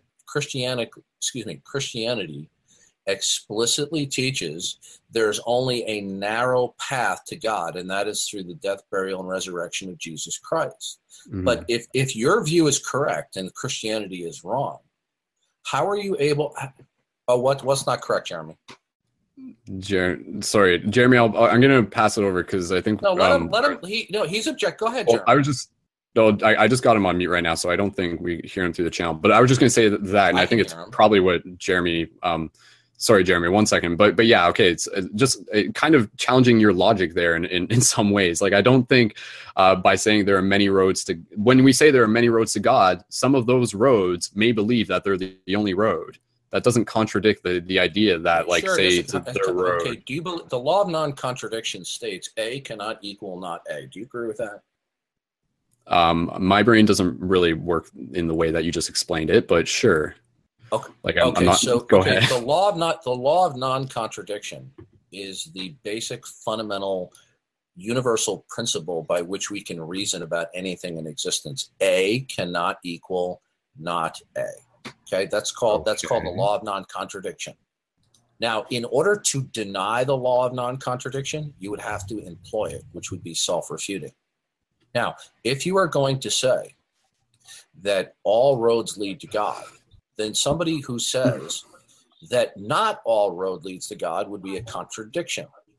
So your affirmation that all roads lead to God is actually a denial that there's only a narrow path to God. How were you able to determine that there is all roads lead up to the mountain to God? How were you able to verify that? Again, like, I think this is where we're just kind of like really kind of throwing a lot of terms and a lot of words on this, and we're trying to like pick our corner of the ring that we're standing in. And I know you're really, really standing hard for like the idea of like the Christian fundamentalists and stuff. But again, like, I don't think it's as black and white. That. I'm just telling you where. Yeah, I know you're not, but I'll give you some feedback. You're definitely carrying it in everything that you're saying right now, whether or not you're trying to tell us what to think. Why would I abandon my core beliefs about reality? Nobody does. You don't. Actually, I don't. encourage you to. Okay. I encourage you to, because in the process of doing so, that's when things will come. Jeremy, I'm going to pass it over to you. Darth, I'm going to just... Hold on, I'm just going to mute you or do you want me? Something that I said was false, and I'd like to know what I said was false. Okay, so Darth, just in habit and in honor of what it is that we're doing here, we're going to keep the conversation moving around a little bit, because we're just going to like, I appreciate you joining, and I appreciate you bringing this in here, and we'll bounce around for a little bit more, and then we're going to keep the conversation rolling. So Jeremy, I'm going to unmute you if you'd like. So Jeremy, go ahead, and thanks for being here. Jeremy, go ahead. Sorry, I unmuted Lane. Jeremy, go ahead. Jeremy, do you want to say anything? Yeah, I do. There, you're good. You're on. I do. Okay. You don't trust yourself. You don't trust yourself. Tell me why you trust yourself. You don't have an answer for it. There's no way you have an answer for it based around your proposition. Do you want me to unmute him? Do you want to talk to him? Yeah, what's going on? Can you guys hear me? No, we can hear you. Right, okay, yeah. No. Hold on. I don't want to listen to this guy. This guy is a fucking troll out of the depths of his own existential hell. This guy does not believe in himself. No, you will live in hell for the rest of your life if you don't believe in yourself, man. If you don't believe in yourself, if you don't have the ability to validate your own beliefs, then you Jeremy, I'm just gonna stop you for 1 second, only because just like out of honor of respect of practicing what we're doing here, I just want you to like practice not getting too riled up. I'm not. So okay, I'm not. I want to liberate this man. This man is like living horrible. I can just feel the pain from a distance, dude. You know what? And you're trying to spread it around to other people because you live in an existential hell. You live in an existential hell where you cannot validate yourself. You cannot. But he's not trolling. No, that's fine. He doesn't. From his perspective, he's not trolling. Well, I'm trying to shake this man out of his own pain. They don't respond to that. No. He's based around his epistemology, which I study epistemology. He could never validate anything for himself. He is helpless to a more powerful system that he has to believe in. But even that choice is your choice, sir. You've made that choice. The only choice you could ever make in power is the choice to assert yourself to some authority, to some tyrant. You know, there is no need for that. There's no need for that. You do not need to assert yourself to some tyrant. You don't need to bow down to someone to validate your own experiences. That is just, it just gets beyond the pale, man, because I think that's exactly what Christ was talking about. Christ was talking about developing self-trust. Christ was talking about Christ within. You know, if you go back and you look at what he was actually saying, he was talking about being able to experience and being your own inner valid authority. And everyone is going to do that. You can't sit here and try to break people down into your ethno-nihilism to try to eventually come up with some white nationalist nonsense or something like that. When these things have been disproven over layers and layers and years of philosophy, this is the stuff that philosophers used to debate back in the 1500s and the 1600s, like Rene Descartes and stuff, man. Go back and read those guys. You don't have to bring this pain, your pain, to this place and try to assert it into other people and break them down into your nihilism because you can't trust yourself. That's all I'm going to say. All right. You should go sit down and relax and like seriously, man. You have no reason to sit here and spread your psychic pain in this place. I'm totally disgusted by you. I've read it. I'm an epistemologist. I've read the Christian history. I have my cousin is a priest, and I have no respect for you. I have no respect for you coming here and trying to disprove other people's sense of self-worth and sense of ability to validate their own experience. Know yourself, man. Know thyself. Once you know yourself, you'll be totally set free. There's no tyranny in that. There's no falsehood in that. The real truth is from being able to validate and understand from within. And until you find that, man, you're just going to be going around trolling people, and whether you think you're doing it or not, man. And you'll never be at peace. You will go to hell. You will be going to your own existential hell because you are separated from your heart, which generates reality. And everyone else is reality. So that's all I'm going to say, and I'm going to go for a smoke. This man is, all I got to say, dude, is you're in pain, and you're trying to spread it. And I respect you for reaching out, man. I respect you for reaching out. And I think you're, as someone who studied epistemology and Christian history, I just think you're so far off. It's disgusting, dude. It's disgusting, and you need to go somewhere for help. I'm gonna go up and smoke. Goodbye. Jeremy, I'll just say real quick. Remember, it's times like this that this is important because this is about playing on hard mode. So I'll talk to you in a bit. All right. So Jeremy's coming back. So again, Darth, I'll pass it over into you in a minute. And again, I appreciate you joining. It gives us an interesting scenario to be able to have these conversations because I think they're important. Because I think even though Jeremy is passionate and you can feel that he's got a lot of emotion coming into it, what he says is not the be all end all for everyone's perspectives here. And at the same time, I just want to remind us to as we go through this, this is about continuing respectful conversations. So yeah, we might have conflicting ideas and stuff like that. But the real test in here is to not let ourselves get too riled up about it so that we can find a middle ground so that we can actually discern the truth and so that we can help share more of our perspectives on it. So, I mean, it is an interesting process. I think Michael actually had something to say. So I'm going to pass it to Michael. And then Darth, if you have something else to say, we can pass it over to you. And then we're going to wrap up this broadcast by about 1 a.m. So we got about an hour left. So Michael, go ahead. Oh, We just well, I check. really Yeah, appreciate you're it. good. Okay. I apologize. I was doing a lot of work on reading a lot about Hinduism. Um, so I just wanted to say, as far as I have quite a bit of knowledge about Freemasonry, and as far as what we are taught is that Freemasonry is about building Solomon's temple, metaphorically speaking. I mean, it's not like, I mean, it like cornerstones and stuff like that, but it's not like, you know, we're physically building a temple. And one of the things that is really interesting, because I heard some of the things that Brother Darth had said, and one of the things is that actually you're not even allowed to talk about religion or politics in a lodge because of the way it makes if people have conflicting ideas or beliefs, it really disrupts, say, the brotherhood. And really, to even join Freemasonry, you have to believe in a supreme being. You don't have to say what that is, but you have to believe in some form of higher power.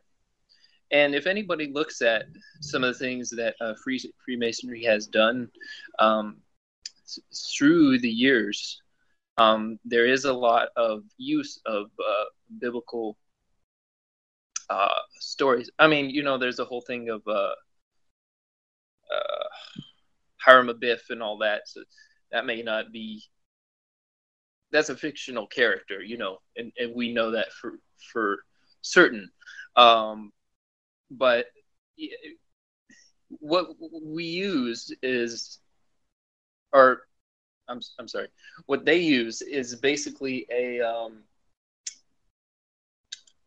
you're able to choose one of the holy books, whichever holy book that is to you, that is respected, and that is a volume of the sacred law, and that is a light. The holy books is one of the 3 lights in Freemasonry. So one of the things that I think it is important. I mean, so many beautiful things that they do, like charity work. A lot of it is more so focused on giving to charity and children's hospitals than it is like, you know, summoning goats and riding them and stuff, you know. But the thing is that really the thing is that, I mean, Freemasonry was made to be a system of morality, as well as, you know, there is esoteric symbolism and stuff in there, but really it is to make good men better. And as far as what that is that basically through the rituals, through the process, through the degrees, you're seeing a form of self transformation. You're getting closer to God and whatever that means to you, and that is respected as such. And you are not allowed to talk about, you know, well, you know, what religion or am I, or what I believe, or what you should believe, because there's no room for that in the lodge. Your own personal connection to God is your own personal belief, and no one has any authority as far as to place judgment upon that. So that's all I wanted to say, is touch on Freemasonry. Mm-hmm. Because I have I've been to lodges, you know, I have a lot of ancestry with Freemasonry, and it's something I'm quite passionate about. So I have to speak about it, whenever it's talked about. Thanks, Mike.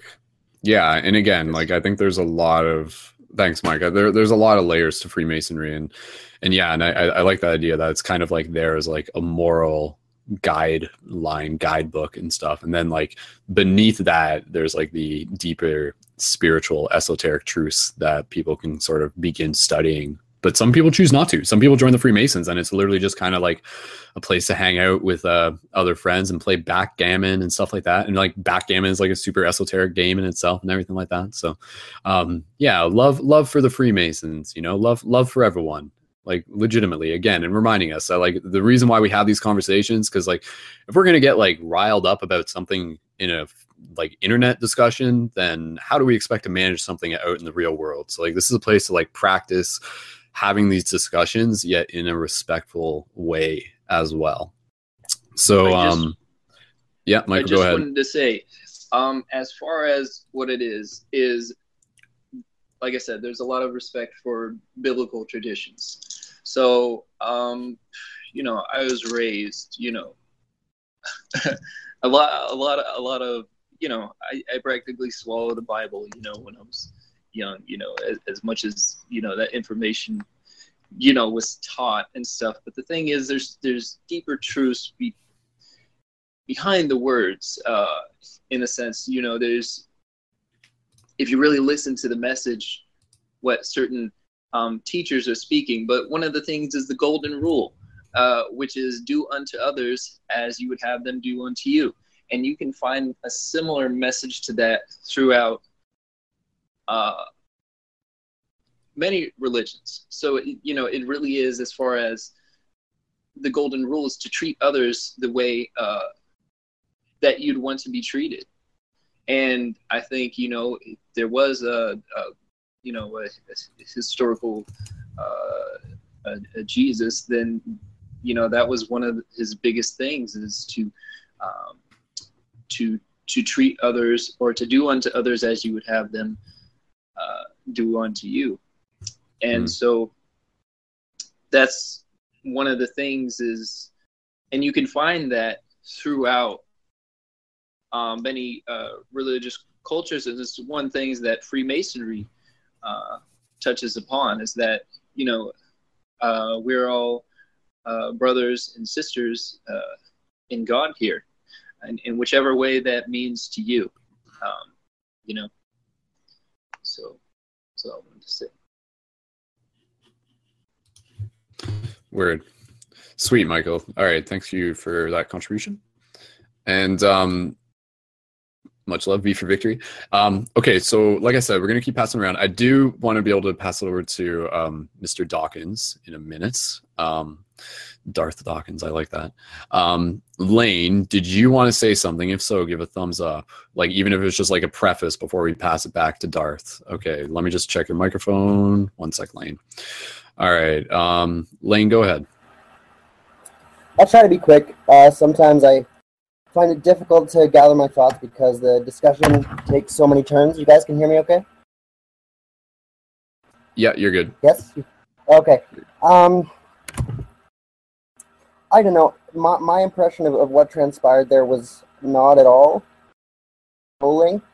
And I think I'm not, this might be the first time I argued on behalf of the fundamentalist Christians about anything, but I think we're doing Darth a little bit of a disservice to frame our responses in a fundamentalist Christian way, when all he was asking, he didn't even bring religion into it. He just brought a logic question into it, and it was sort of danced around and avoided a little bit, and then it just becomes, I don't know, and I don't see us like we're having a conversation, but I feel like he's asking an honest question and trying and have a discussion, knowing that people aren't going to disagree with it. But I think people kind of get emotional, and then it carried away a little bit. In my mind, there's a lot of, I guess, duality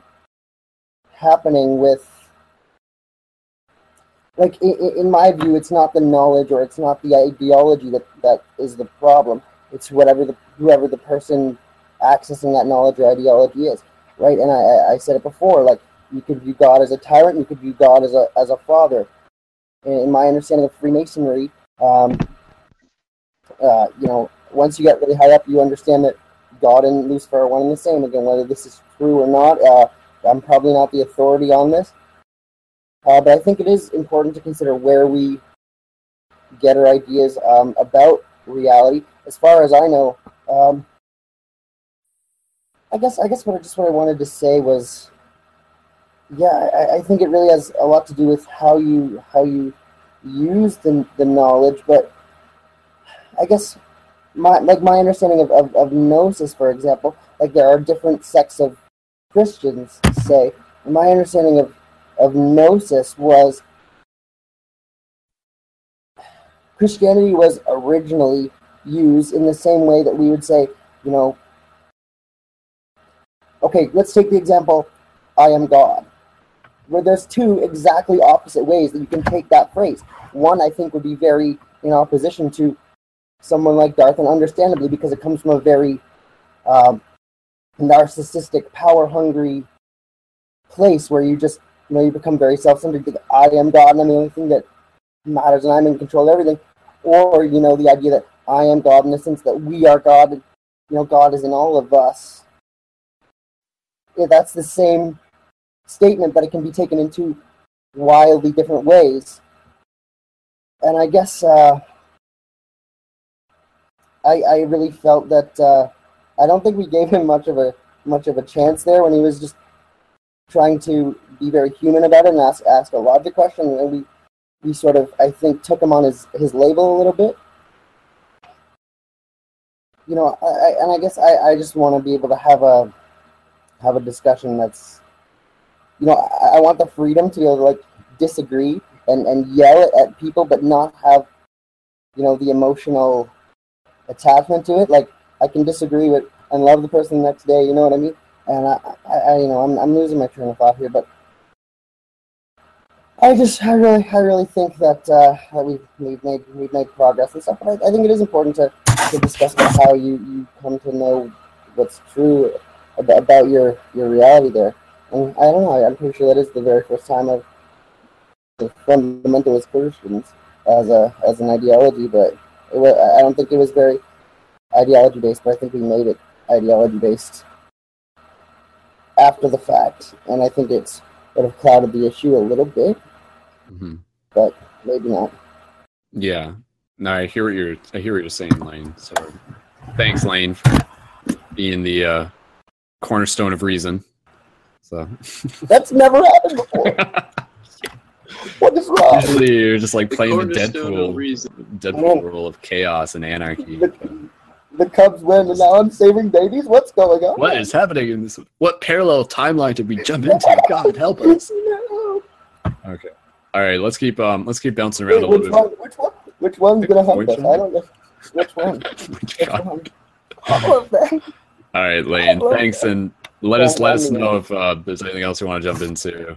Okay, so we'll keep bouncing around a little bit more here, guys. We're going to pass the talking stick over to Mr. Dawkins in a second here.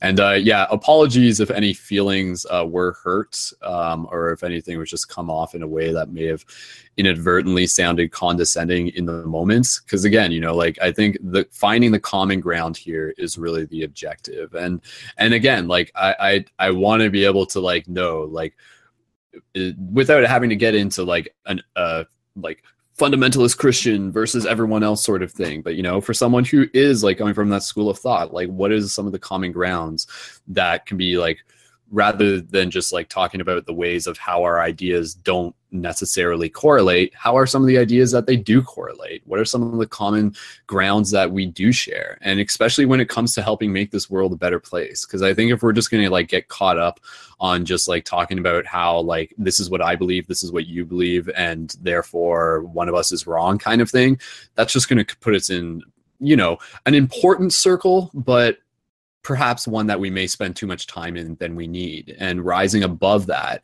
and finding some of the common intentions of like how to help shift the paradigms, how to help bring more love into that, is one of the things that I'm personally interested in too. But with that said, we'll pass it off. Darth, we'll pass it over to you. Churches could be improved on. Fair enough, Michael. We'll pass it over to Darth. And Darth, without even asking you a question or anything that you want to say. And then again, just reminding everyone that the intention here is to like keep things respectful. So even if you find yourself like getting like really emotionally sort of charged and stuff like that, that will be a good time for us to take like a moment to just like chill out. So even speaking of which, before we even do that, just inviting you guys, let's just do like a moment of oneness, kind of as we were referring to it as, where we just kind of like take 2 good breaths to just be quiet and just like connect. So just inviting you guys to join in this before we go any further. So literally just without me even instructing you, silence, connect with your breath just for 2 deep breaths. Take your time. Go.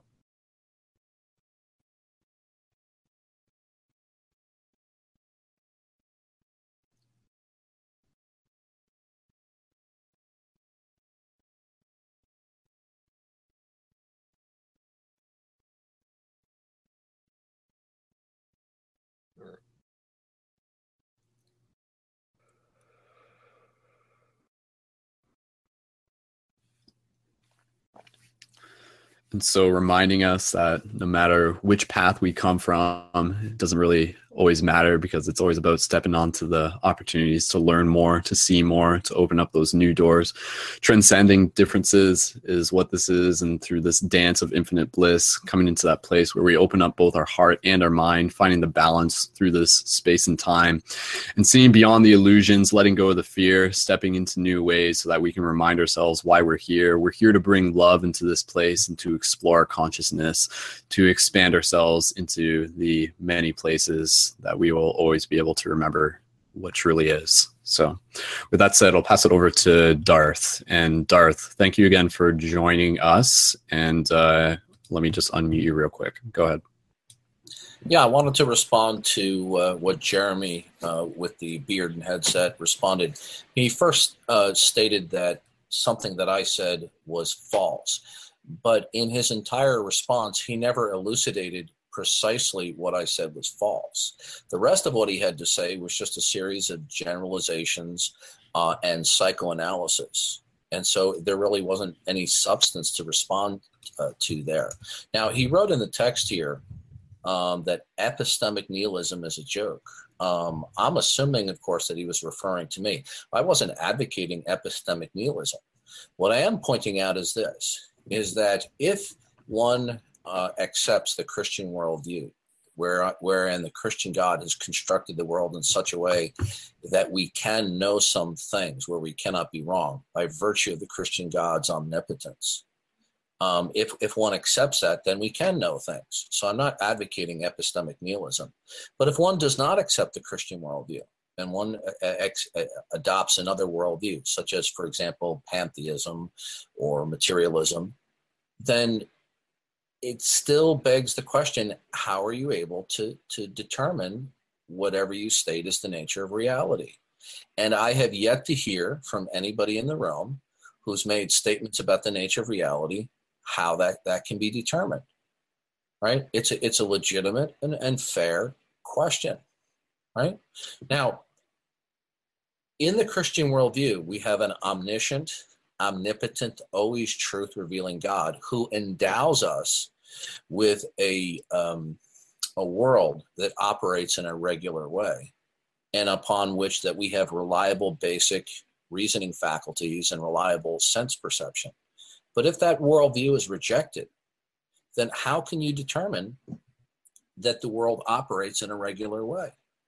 How can you determine that your basic sense perception is reliable? How can you determine that your basic cognitive faculties are reliable without assuming it? All right. So I'm not advocating epistemic nihilism, but if one rejects the Christian worldview, the question still remains: how are you able to determine anything that you state about the nature of reality? If you say we're all one, or if somebody says, well, we're not all one, how is that determined? These may be pleasant thoughts that give people warm feelings, but that still doesn't shed any light on how you're able to determine your characterization of reality is correct, right? So that's my point. So in the absence of somebody giving a justification for whatever they state is the state of reality, then these are just beliefs that somebody holds to. If they're just mere beliefs, why should we accept those beliefs? Okay, I'm done. Well, that's a really good point that you make, Brother Darth. And I was going to say, well, some of them, as far as experiences, so say somebody has, like, I'm not advocating it, but say somebody has a psychedelic experience. Whatever, say it be mushrooms, LSD. What can one really say as far as the experiences that they're having? How can we prove that?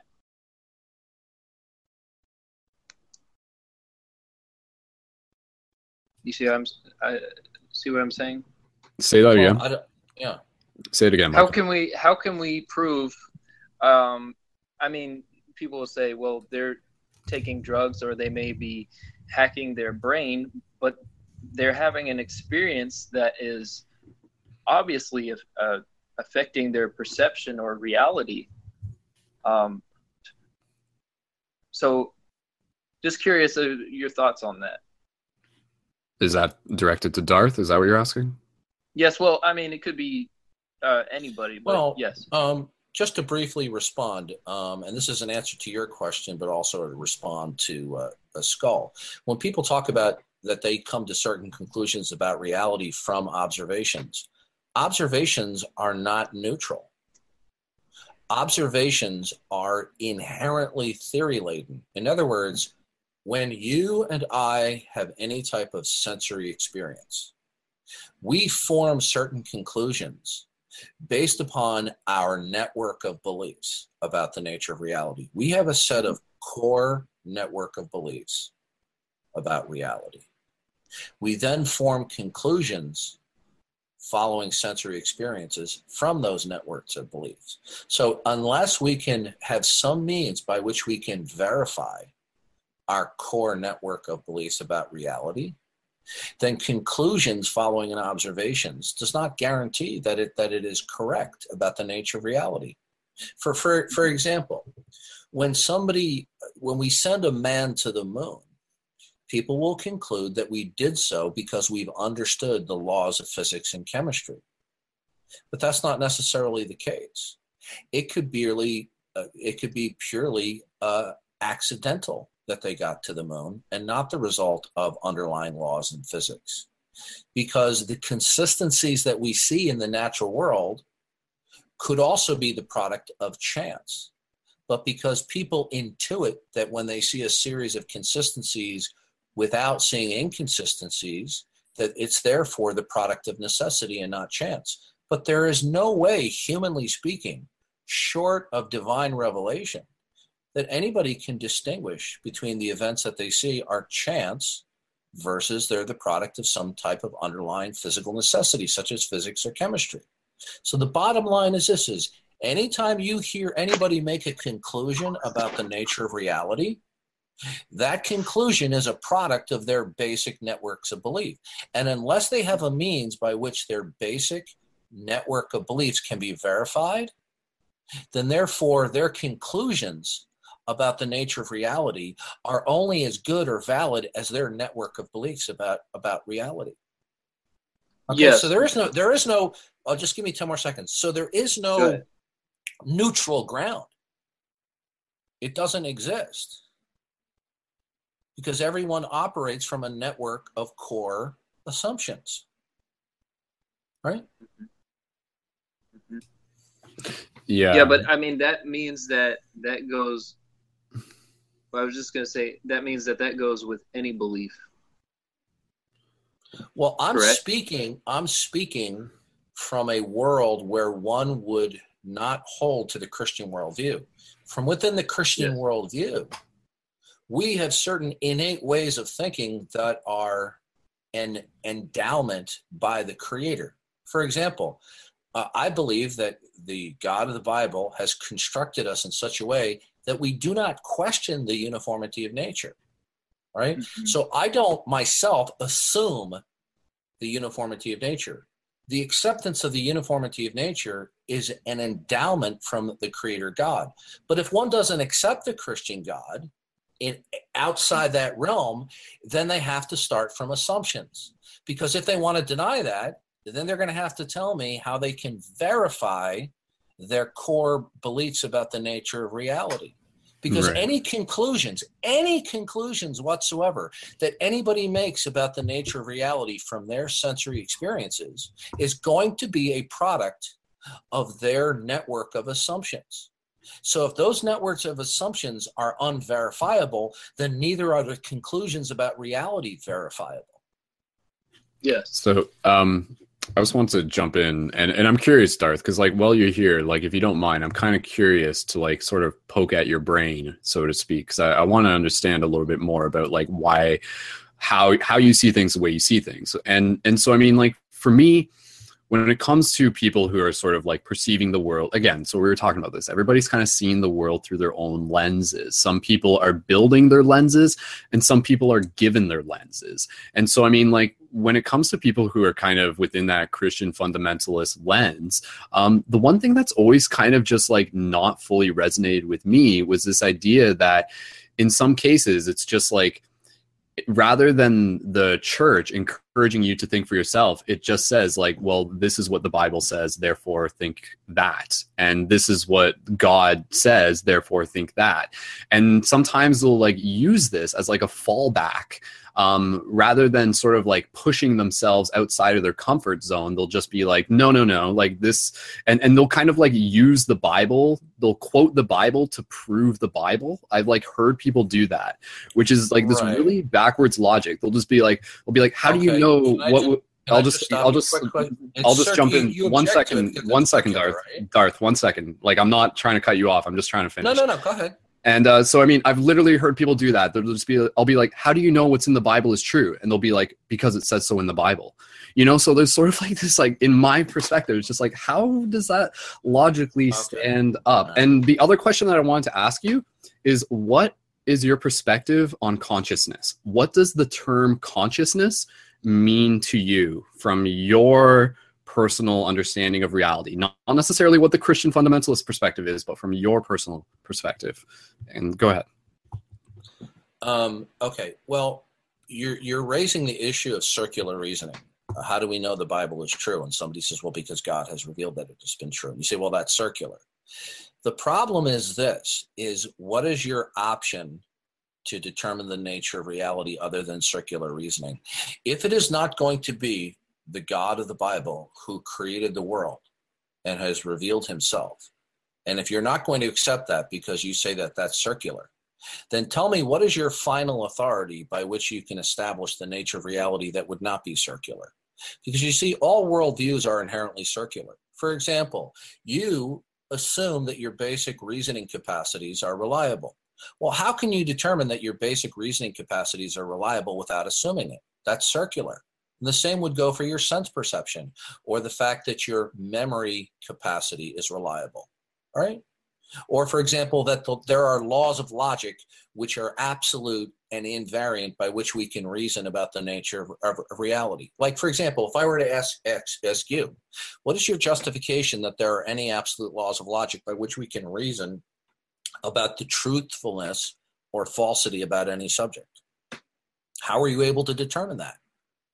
It's because unless you're omniscient, then there's no means by which you can verify that there are absolute invariant laws of logic by which you can reason about the nature of reality. For all you know is that there may not be, the laws of logic may not be universal at all times in all places. You might believe that it is, but you haven't verified that it is, so that when the objection is raised that Christianity is based upon circular reasoning, Well, the answer is that's correct. It is. There is no other means of ultimate verification that anything is the case. For example, if one were to say, how do you verify that the Christian God is the one true God? Well, that's an incoherent question, because if you ask for an ultimate means of justification that is something independent of the Christian God himself, then no such thing exists. Okay? So the bottom line is this, is when somebody objects to the statement that the Bible is true because God has revealed that it is true, and they reject that by saying it's circular, everything else that that person believes is also circular as well. And so basically they pull the rug out from under themselves. If you object to all circular reasoning, then you will have to object to the very foundational beliefs that you have about the nature of reality. And if you say that you're not being circular, and I don't mean you in particular, Skull, I mean anybody. If somebody says, no, I am not employing circular reasoning, then I will say, what is your final authority to which you can appeal to determine the nature of reality in such a way that you cannot be wrong? Because if you don't appeal to a final authority, then you're going to have to appeal to an infinite regress of justification. Or you're going to have to start with an assumption for which you have no justification whatsoever. So if you reject circular reasoning in the case of the Christian God, what is your ultimate means of justification that wouldn't be circular? I want to respond to this real quick, and I do want to let other people get in here, and I still want to hear your thoughts on what consciousness means to you, because I feel like there's some middle ground there. But with kind of what you're saying, I think that is like ultimately where our perspectives differ, and I think that's actually a beautiful thing. Is that for me, I think a lot of this like awakening process is about living in the mystery. It's about moving forward without necessarily feeling like you need proof. You need to know this for certain. And I'm hearing that a lot. And with what you're saying, you're just saying like, you know, like, how do we know? What's like the fundamental like foundation, you know, like what is the like the absolute like authority on this idea and stuff like that? What is the logic and stuff? And so, I mean, when I listen to both you and other like Christian fundamentalists and other people in general, not even Christian fundamentalists, what I'm hearing or what I'm hearing being like projected from like this like school of thought is a very, and don't take this the wrong way, but a very disempowering thought system. One that really sort of like kind of like, it really kind of feels like it's constricting. Like if I like ultimately I'm not in that box because I broke out of it. Like I was just like, no, like I don't want to just like think out of this. I want to exist in the unknown, because that is where like the journey grows from. And so I mean, like I just feel that like the Christian fundamentalist kind of has like this pattern of really disempowering people by not encouraging them to exist in the mystery. But again, I don't want to get like, I want to keep moving along here, and I want to poke your brain just a little bit more, and I want to pass it over to other people afterwards. But Darth, what, from your words, like from your imagination, from your like literal thought process, not just what the Bible says, not just what God says, what does consciousness mean to you? Like, what is consciousness? I have no ability whatsoever to determine the nature of reality apart from an endowment of God. Can you explain that in other? Can you say that differently? The idea is this, is, and you're asking in a respectful way, you're asking me to make an evaluation about the nature of reality that would be on neutral ground, but there is no neutral ground. Either you accept the Christian God or you don't. If you accept the Christian God, and it's the case that the Christian God exists, then he is the source of all wisdom and knowledge. The Bible teaches that the beginning of wisdom is the fear of the Lord. Now, if you're asking me to set aside temporarily or whatever works, whatever works. If you want to hold on to it, go ahead. What is consciousness? You're asking me. I can't determine what consciousness would be independent of an endowment of the Christian God. Now, when you ask me to make an evaluation on neutral ground, you see, from my worldview, there's no such thing.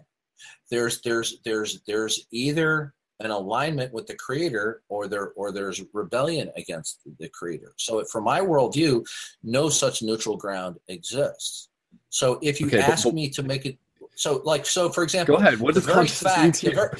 What it means is it means I have a brain and I can think about my experiences as a result of an endowment of God, of how he constructed my mind to work.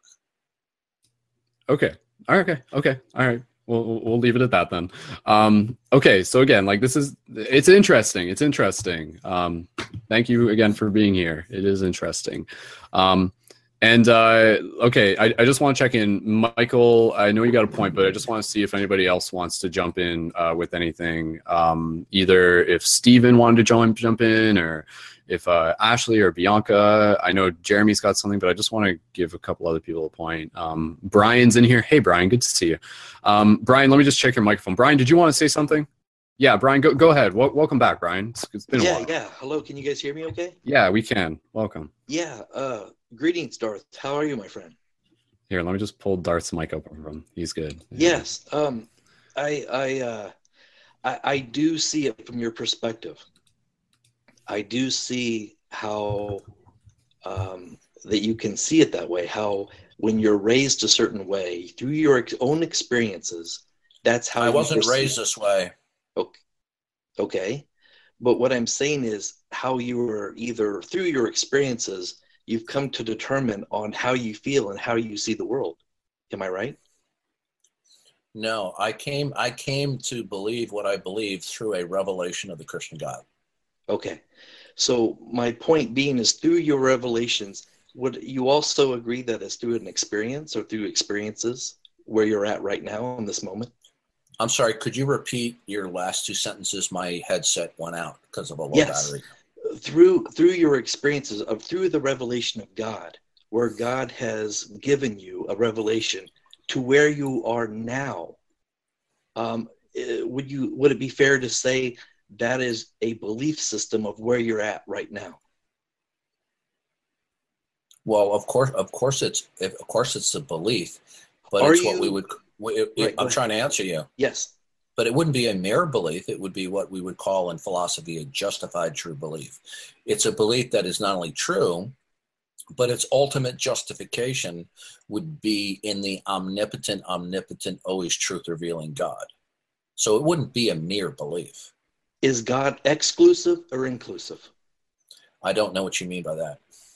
Meaning, does God include all that is, or is God separate and put in a box? No, God is independent and distinct from his creation. Why would that be, and why? Because the Bible teaches in the beginning, God created the heavens and the earth. God is an eternal, non-contingent being who always was and had no beginning. So he couldn't possibly be a part of the creation, since there was a point when the creation was not there. So that the creation, the heavens and the earth, are ontologically separate and distinct from God himself.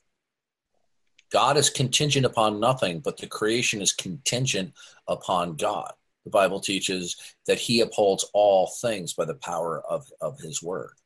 So I guess what I'm coming down to the point is, you as an individual, you as a personality, a third dimensional individual, do you see God then as above you or greater than you? Yeah, he's a non-contingent eternal being. I'm a contingent being. So I guess my other point is, isn't it just a belief system that through your beliefs, through your experiences, that's what you hold true for you? No. So are you speaking for everybody else, or can you only speak for yourself? I don't hold to a postmodernist definition that something is true for somebody else or not. Something is true whether or not somebody believes it. So where does free will and free choice come into belief? I don't understand your question. Meaning, you see yourself only on this planet, right? You only see yourself that God's really in control of this planet and everything, right?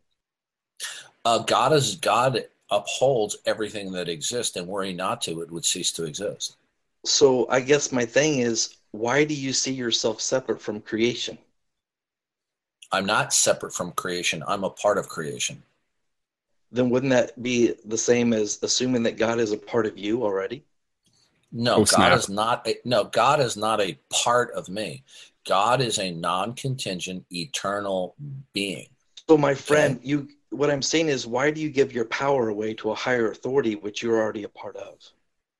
You separate What do you mean? yourself. Give my. What do you mean? I don't listen. I'm not trying to be rude. I don't understand what that means. Give away.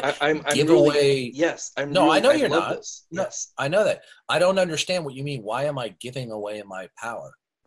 When you, my what existence. I'm saying is my existence. Let me just give me 10 seconds. Yes. My existence and your existence right now is completely and entirely contingent upon God. I'm not giving any way. I am not autonomous. But you're putting God above you. You're saying that this power is somehow above or greater than you. Here's where you're mistaken. I am not putting God above me. I am simply recognizing the fact that God is ontologically, in terms of his existence, the ultimate authority and upholder of all things. So it's independent of what I would have a mere belief in. Now, it's very interesting how you word that, though. It's almost still like you're put yourself in a box. Why do you do that? I don't understand. Listen, I am not trying to be rude, and I appreciate No. I know. I'm trying to understand. I don't understand what that cliche means. Okay, I'll explain it. I'll break it down here, my friend. Mm-hmm. Why do you limit yourself? Why do you put yourself in a box? I'm not limiting. Well, first of all, I'm not limiting myself. I am simply repeating the self-authenticating, self-attesting revelation that God has given. This is not a product of my vivid imagination, right? Now, if you think that anything within the Christian worldview is putting ourselves in a box, then you must believe that those beliefs are therefore not independently true above what we believe. Is that what your position is? I'm trying to figure out and have a hard time, I guess, is that from one perspective, I can see your point of view, but I also see it that you limit yourself, because it's almost like you put your thoughts in a box saying, this is the only way, the truth way to God, or the only way. How do you know?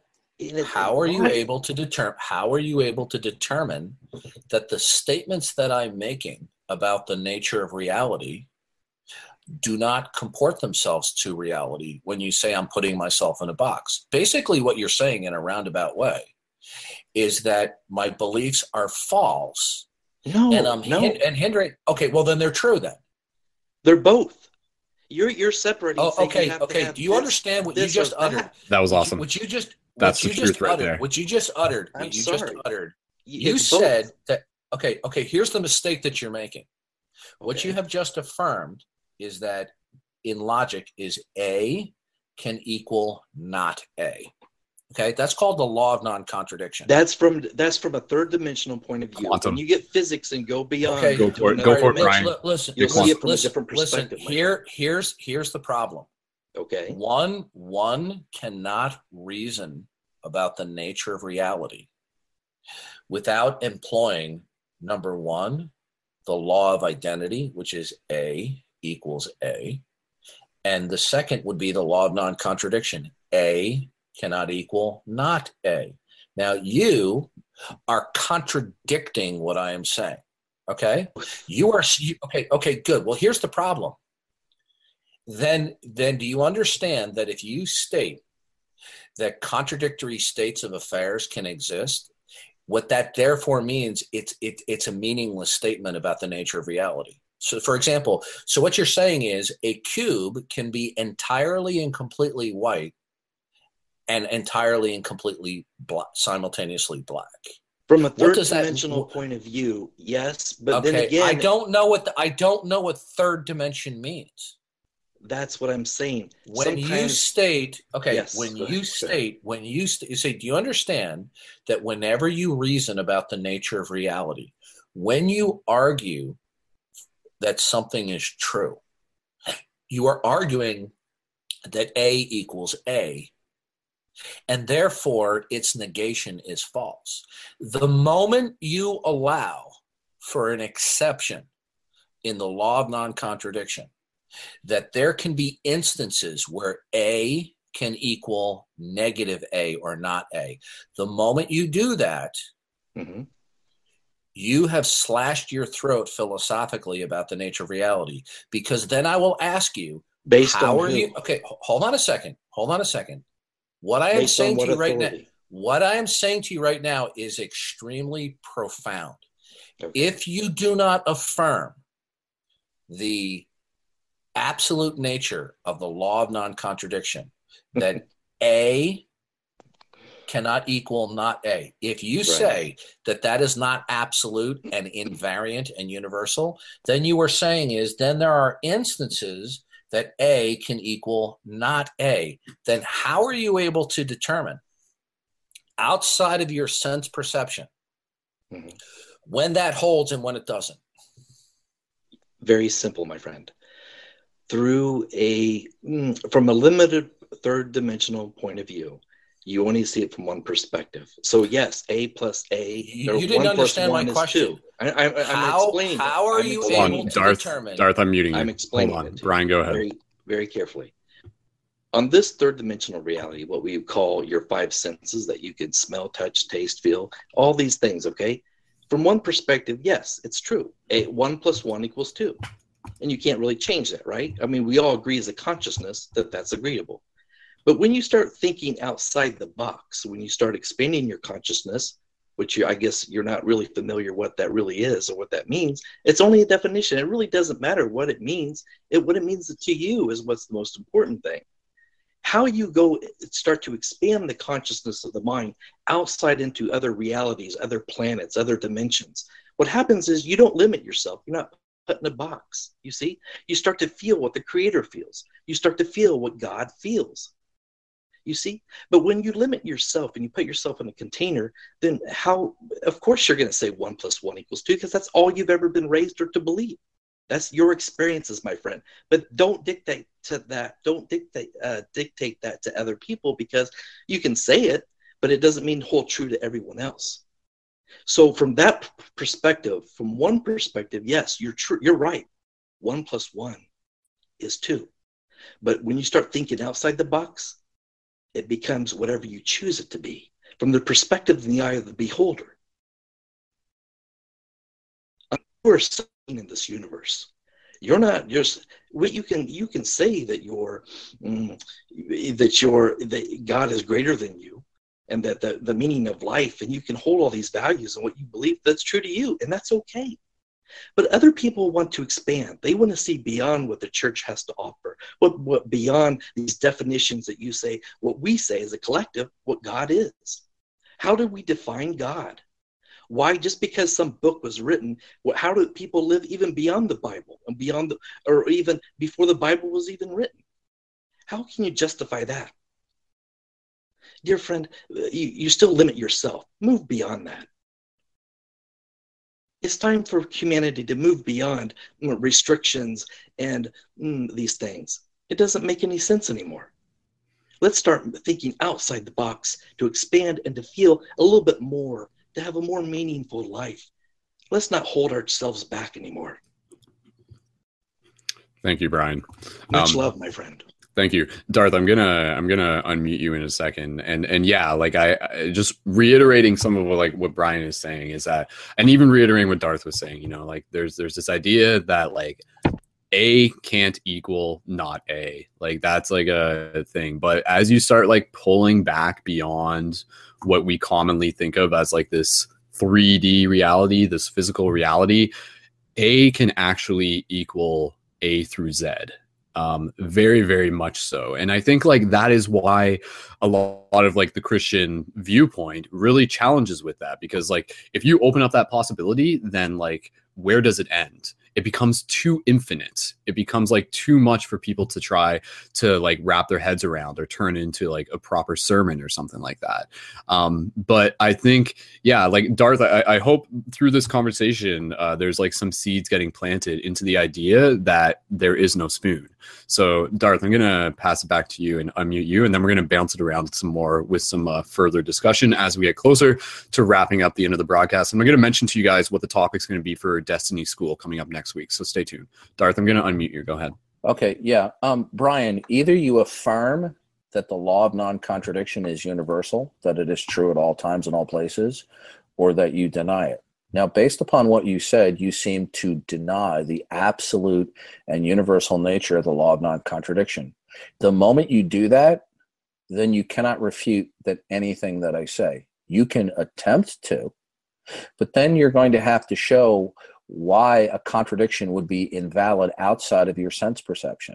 So if you and I are discussing, for example, what is going on the backside of Mars, but we don't have a sensory experience of that. If you deny that the law of non-contradiction holds universally, invariantly, at all times and all places, then I can make a statement that is a contradiction, and you cannot say that's invalid. I don't think you realize the implications. You see, in order to deny the law of non-contradiction, you actually have to employ it. That's why I wrote in the text that it is philosophically suicide to deny the law of non-contradiction. The law of non-contradiction is the most fundamental, basic human tool of reasoning. So for now, if you say that the law of non-contradiction, hold on, if you tell me, Brian, that the law of non-contradiction is not universal and invariant, in other words, that there are exceptions to it, then how do you know that what I'm saying that you have deemed as a contradiction, how do you know that that's invalid? Answer is you don't. My friend, is through your beliefs and how you're raised and what you perceive through your senses. Okay, that's just new ageism, Brian. What you're telling me does not verify anything. I'll mute you again unless you stop talking over top of Brian the question that you asked. That is from a third perspective, a third dimensional point of view. That's all that is. It's almost like you apply the laws of physics just for this reality. Of course, that's fine. That's how we're all raised, a third dimensional being. Once you step beyond that, things of reality start to shift. Physics start to even shift themselves. The very nature of reality shifts. Let me ask you a question. How are you able to determine what the nature of reality is? I don't have to determine anything. I just allow it. Wait a minute. You just told me I allow it. That the nature of reality changes. How are you able to determine what the nature of reality is? By feeling it, not thinking about it. Okay, good. Your feelings. Are your basic cognitive processes reliable in order to determine that? It's much more than just the third dimension, though. You're not understanding the question. If you're telling me that you're able to determine something, you must be presupposing that your basic cognitive processes are reliable.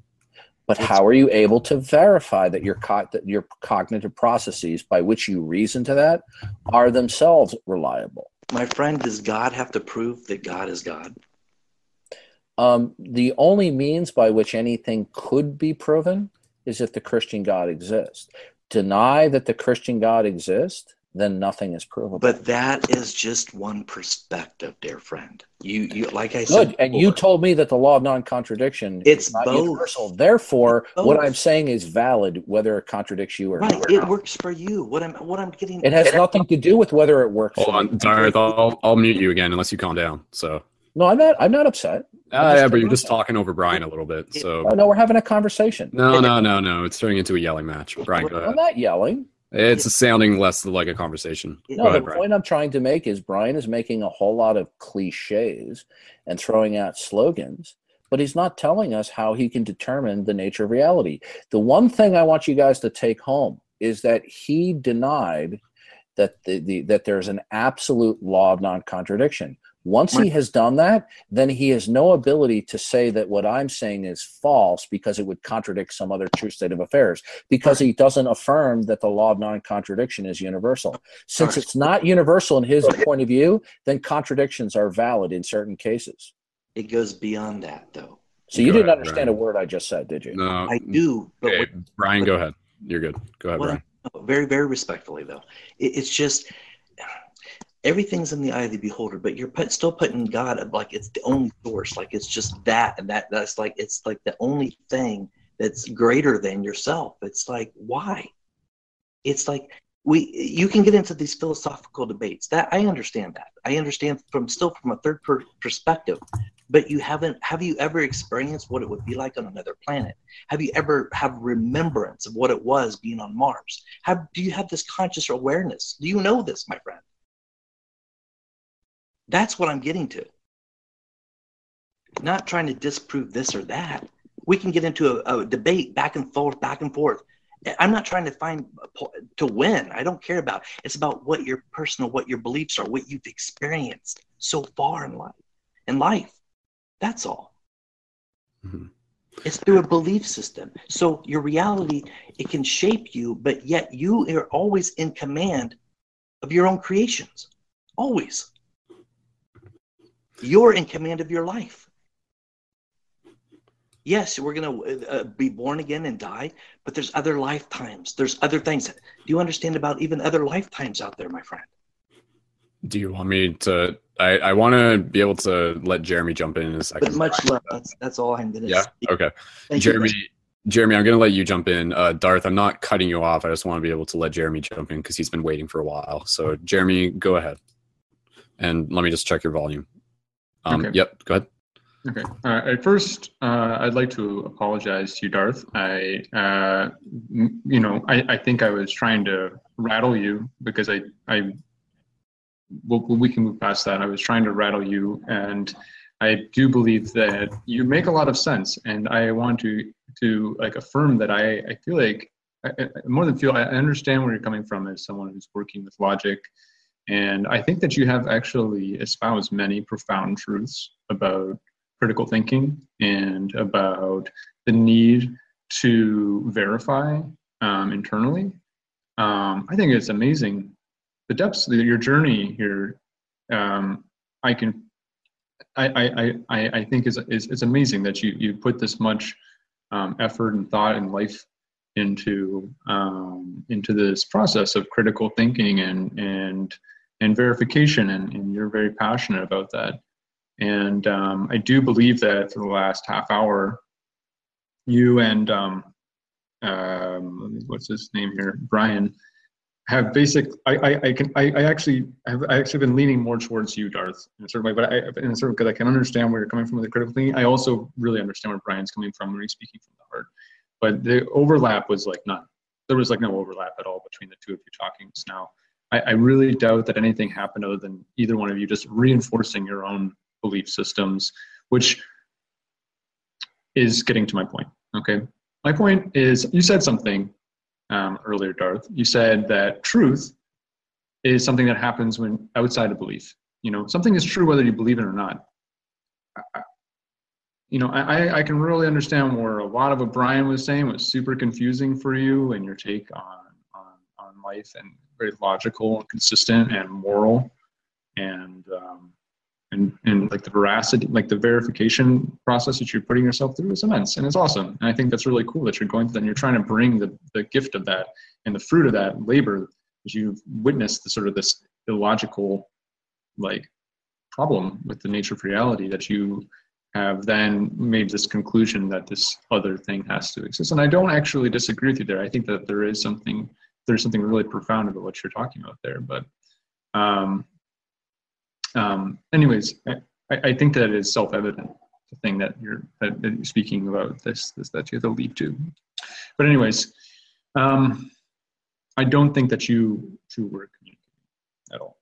I don't think one thing was communicated to either one of you. I hope so. I hope that you guys can both sit and I think, Brian being more empathic, he's more likely to have sort of registered what you're saying, and you being more logical, you probably just reinforced, because you saw that he was epitomizing the illogical thinking that you're afraid for other people's, souls, or you're afraid for other people's well-being at that. that they could be so illogical to your standpoint that it makes sense that you wouldn't have been able to really absorb what he was saying. And so both of you just became more entrenched into this discussion. So going back to my point, what I think is really going to set you free, Darth, or rather not set you free, because you're free. You've already figured this out for yourself. And actually, I do think you have figured it out, but I won't get into all the details about why I feel like you have actually discovered some really important truth that other people here may have not have discovered. But I think that you've discovered it sort of veiled in metaphor, but you have discovered something really important that maybe needed to be shared. And I'm glad that you brought it here. But the one thing that you said that really I think you should go back and reflect on, I'm just gonna, I just call on you to do that. You know, I'm just calling you to do this. You said something that truth is something that exists whether you believe in it or not. And you've really made this case about that everyone here is corrupted by belief, whether they want to or not. You know, that's your main thing, right? And all these perceptions everyone is having, they're all corrupted by belief, and they all need to be analyzed. And then eventually everyone will realize that the further you go, the more there's this nihilistic void, and you eventually have to give up to something that's greater than you. I actually agree with you. There. And I think that you really elegantly described it, a process of going through that.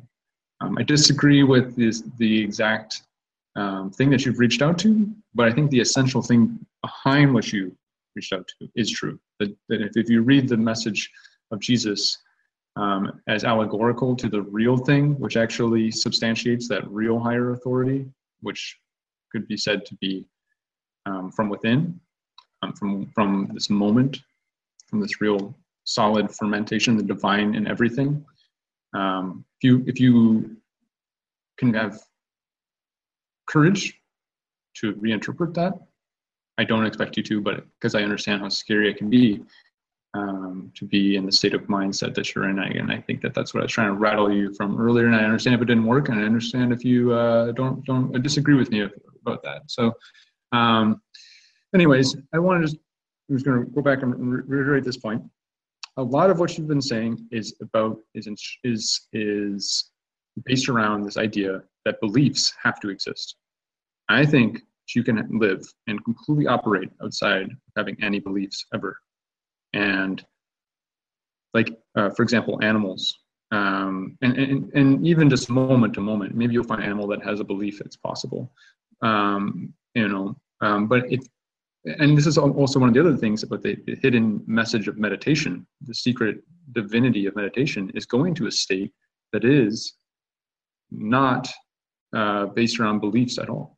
When you go into a state of meditation, when you go into a state of pure experience of just the divine emptiness, the divine deity that is everything and that is all consciousness around you, the one true deity, which is all things. The only place you can find that for real, and I really like your insistent search for what that is. And you'll find it in silence, because there's no corruption in silence. And you have to go deep within silence, because within silence you'll find voices that are you could call these beliefs, right? Or you'll run into your own psychological biases. And you have to remove those layers. And that's what people do in a practice of meditation, which does not require you to have any different religion. You can be a Christian meditator, for sure. If you really do want to contact real truth and reality, you have to go beyond your beliefs. You have to see that you are entrenched in beliefs right now, entrenched in the very thing which you are, at arms with, essentially. You've gotten to this point because you are actually very distrustful of all belief systems. And I think it's wonderful, your logic. I think it's very beautiful, and I think there's a lot of truth to it. And I've gone through that similar path, that similar cascading down in removing bias. And I can assure you that you can actually get to a place where all bias has been removed, and there's just simply the organic process of your being. There's just simply the organic process of you living here, and there is actually something super divine about that process. It's not materialism. It's not Christian literalism. It's not necessarily just a mystery that you can never prove logically. It is the real thing.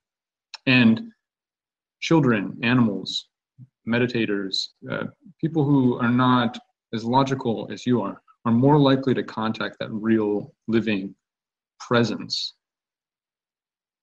than someone who is contained within the world of belief. Because like you said yourself, belief is nothing to be trusted. And I think that you have gone down this path of distrusting all belief, that you feel like you have to sort of embrace some bigger belief, but really you're just still running in the wrong direction, if I can be blunt. And I'm sorry if I've offended you. I really am, because I respect your process, and I think that your mind is beautiful, and I think you've done a lot of good by bringing this concept of self-criticism and this concept of verification.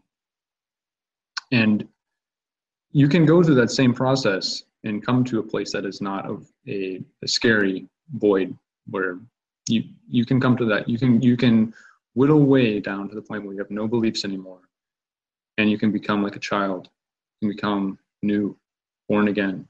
These are all metaphors that are in the Bible. You can become, like the lion lays with the lamb. You can become benevolent, belief-free, animalistic, childlike, the calm, easy-minded wisdom that comes from getting to the place in your biology that is free from beliefs, that is constantly looking for the truth and naturally renewing and removing bias and getting closer and closer to what the truth actually is.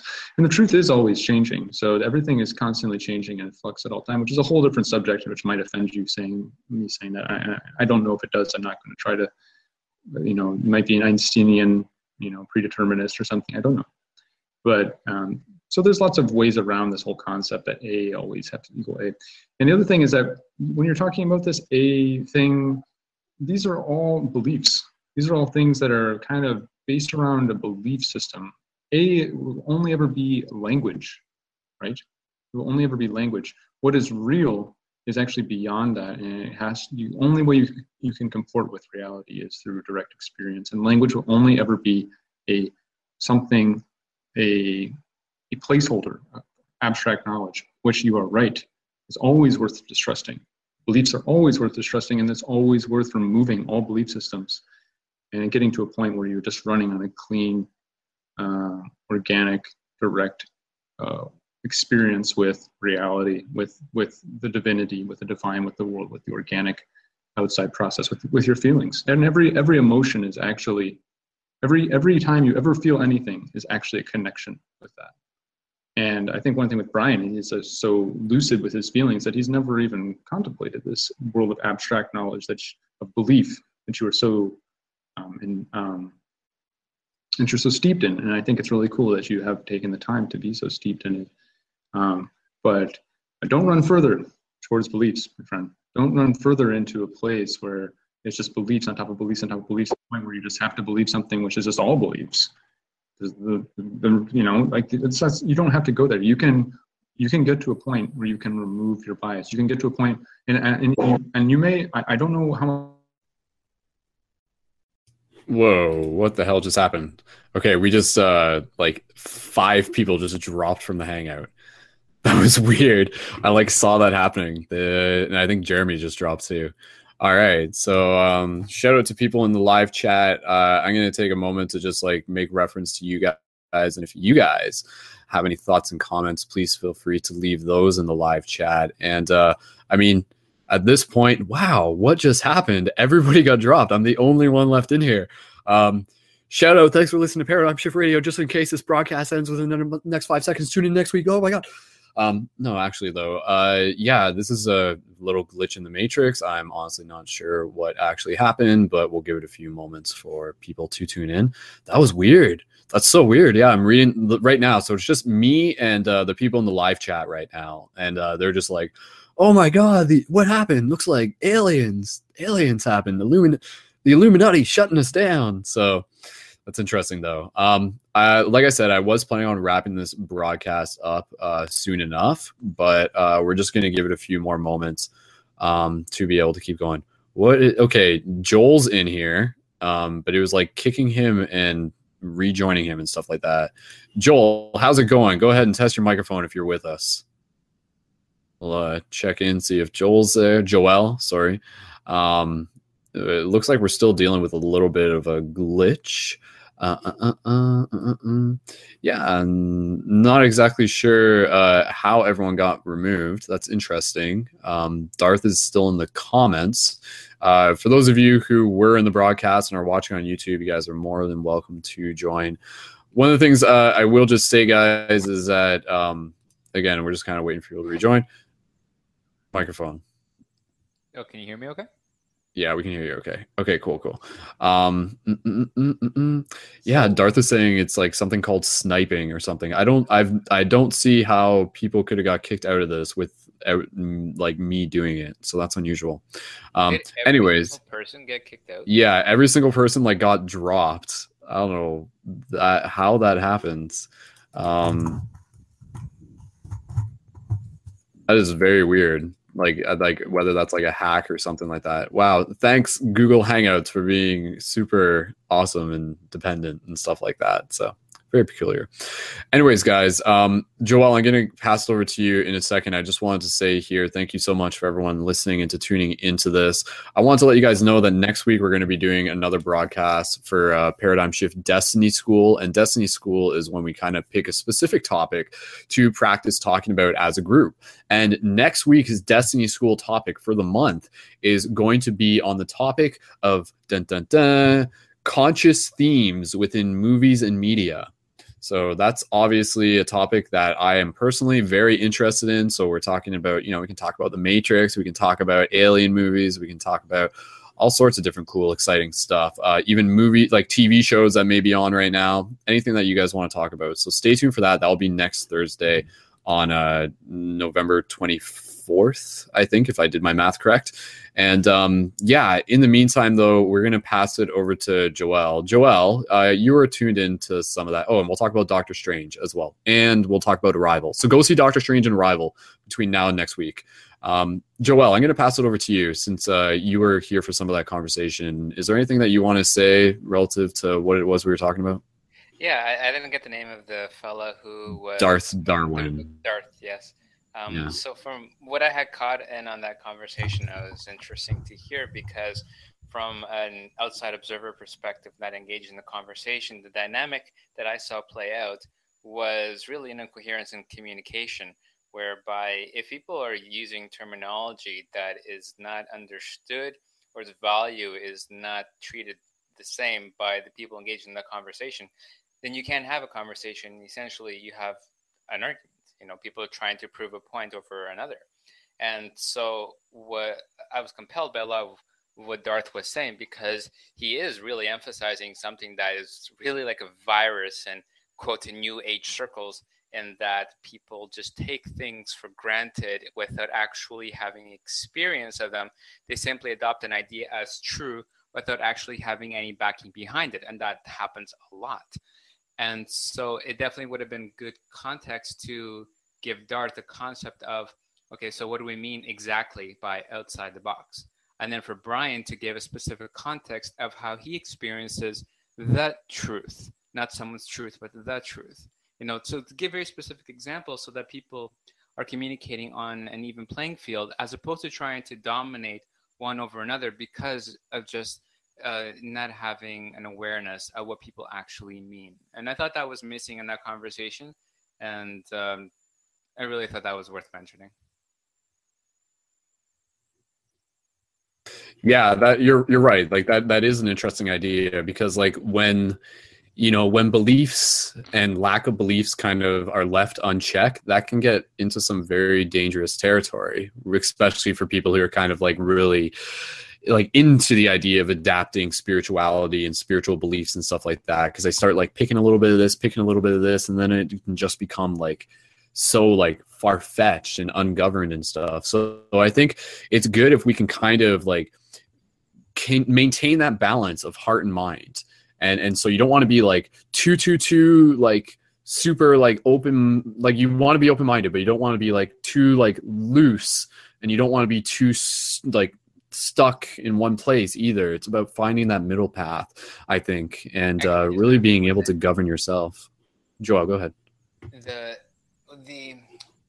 We can certainly look at it, we can engage the world with a perspective of our mind / logic, or we can engage the world and our experiences with our heart / feeling states.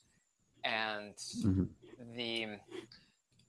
I would say that if we're engaging with a heart state and really feeling things directly, that is the same thing as saying, this is my experience. I had this experience where this is what I felt.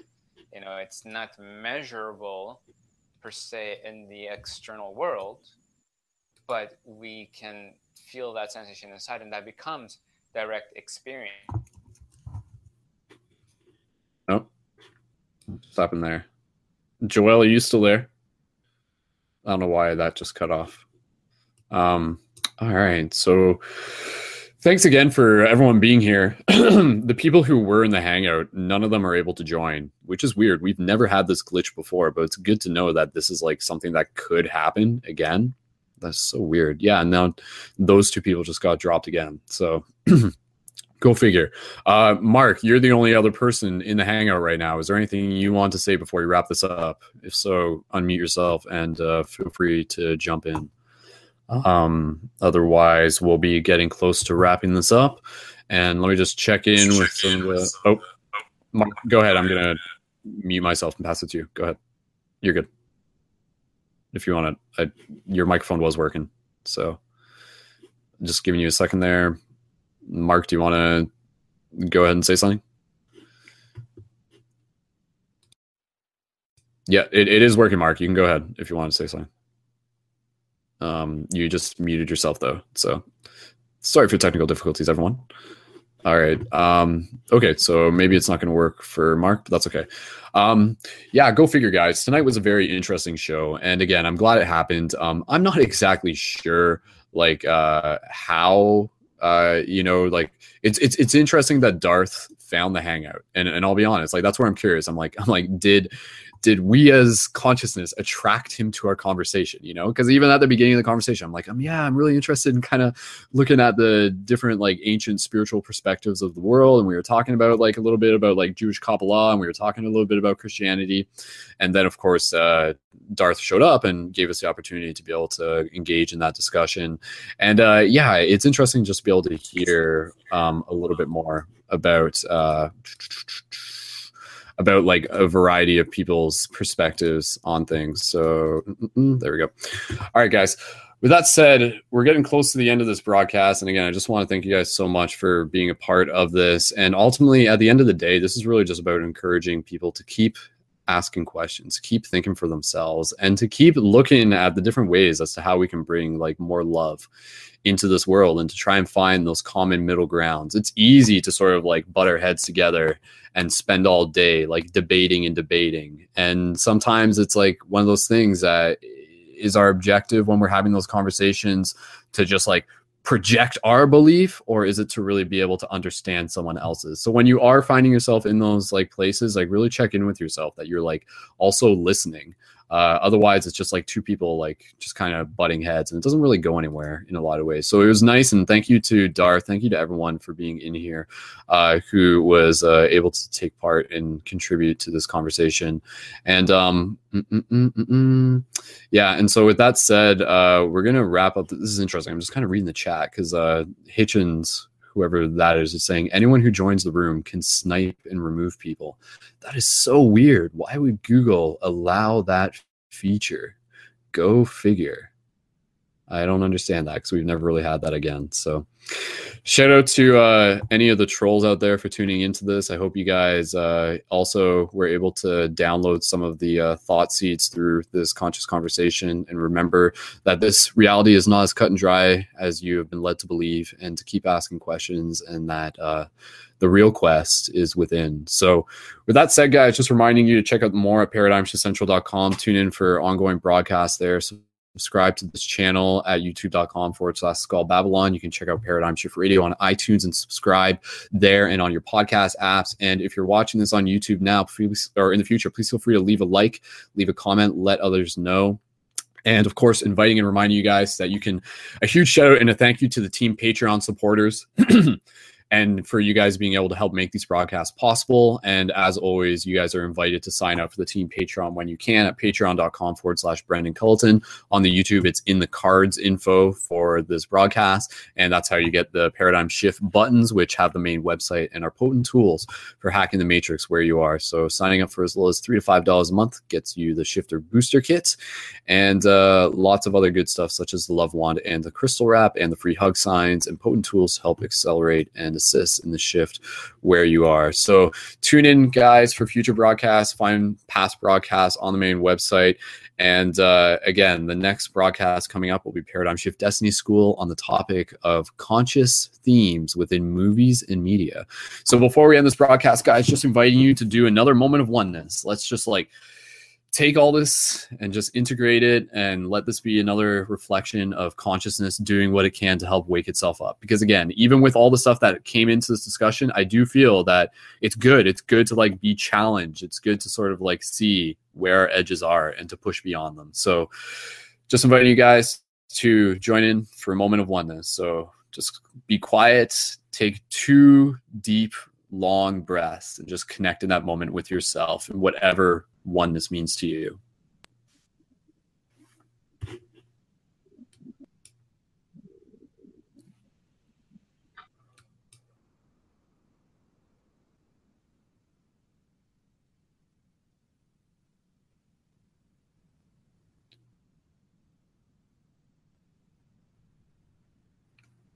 Awesome, guys.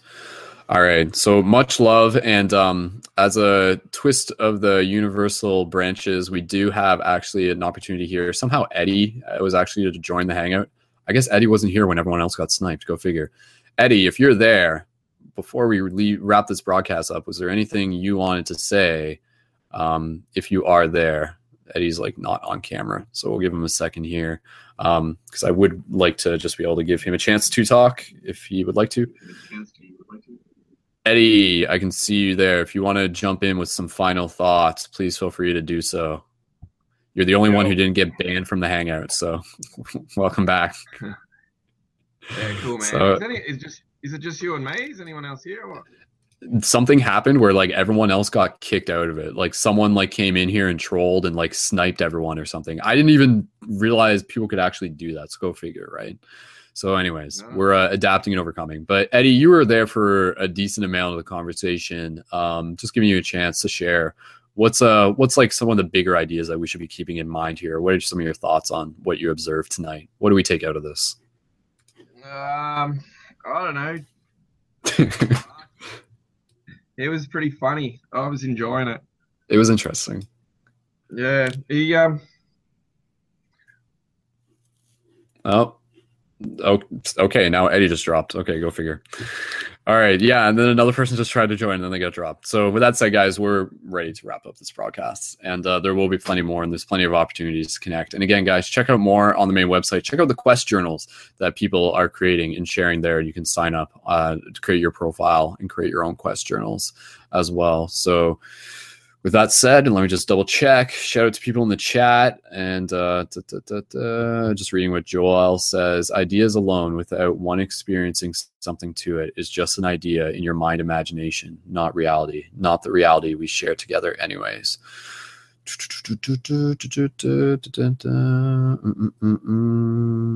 Cool. All right, guys.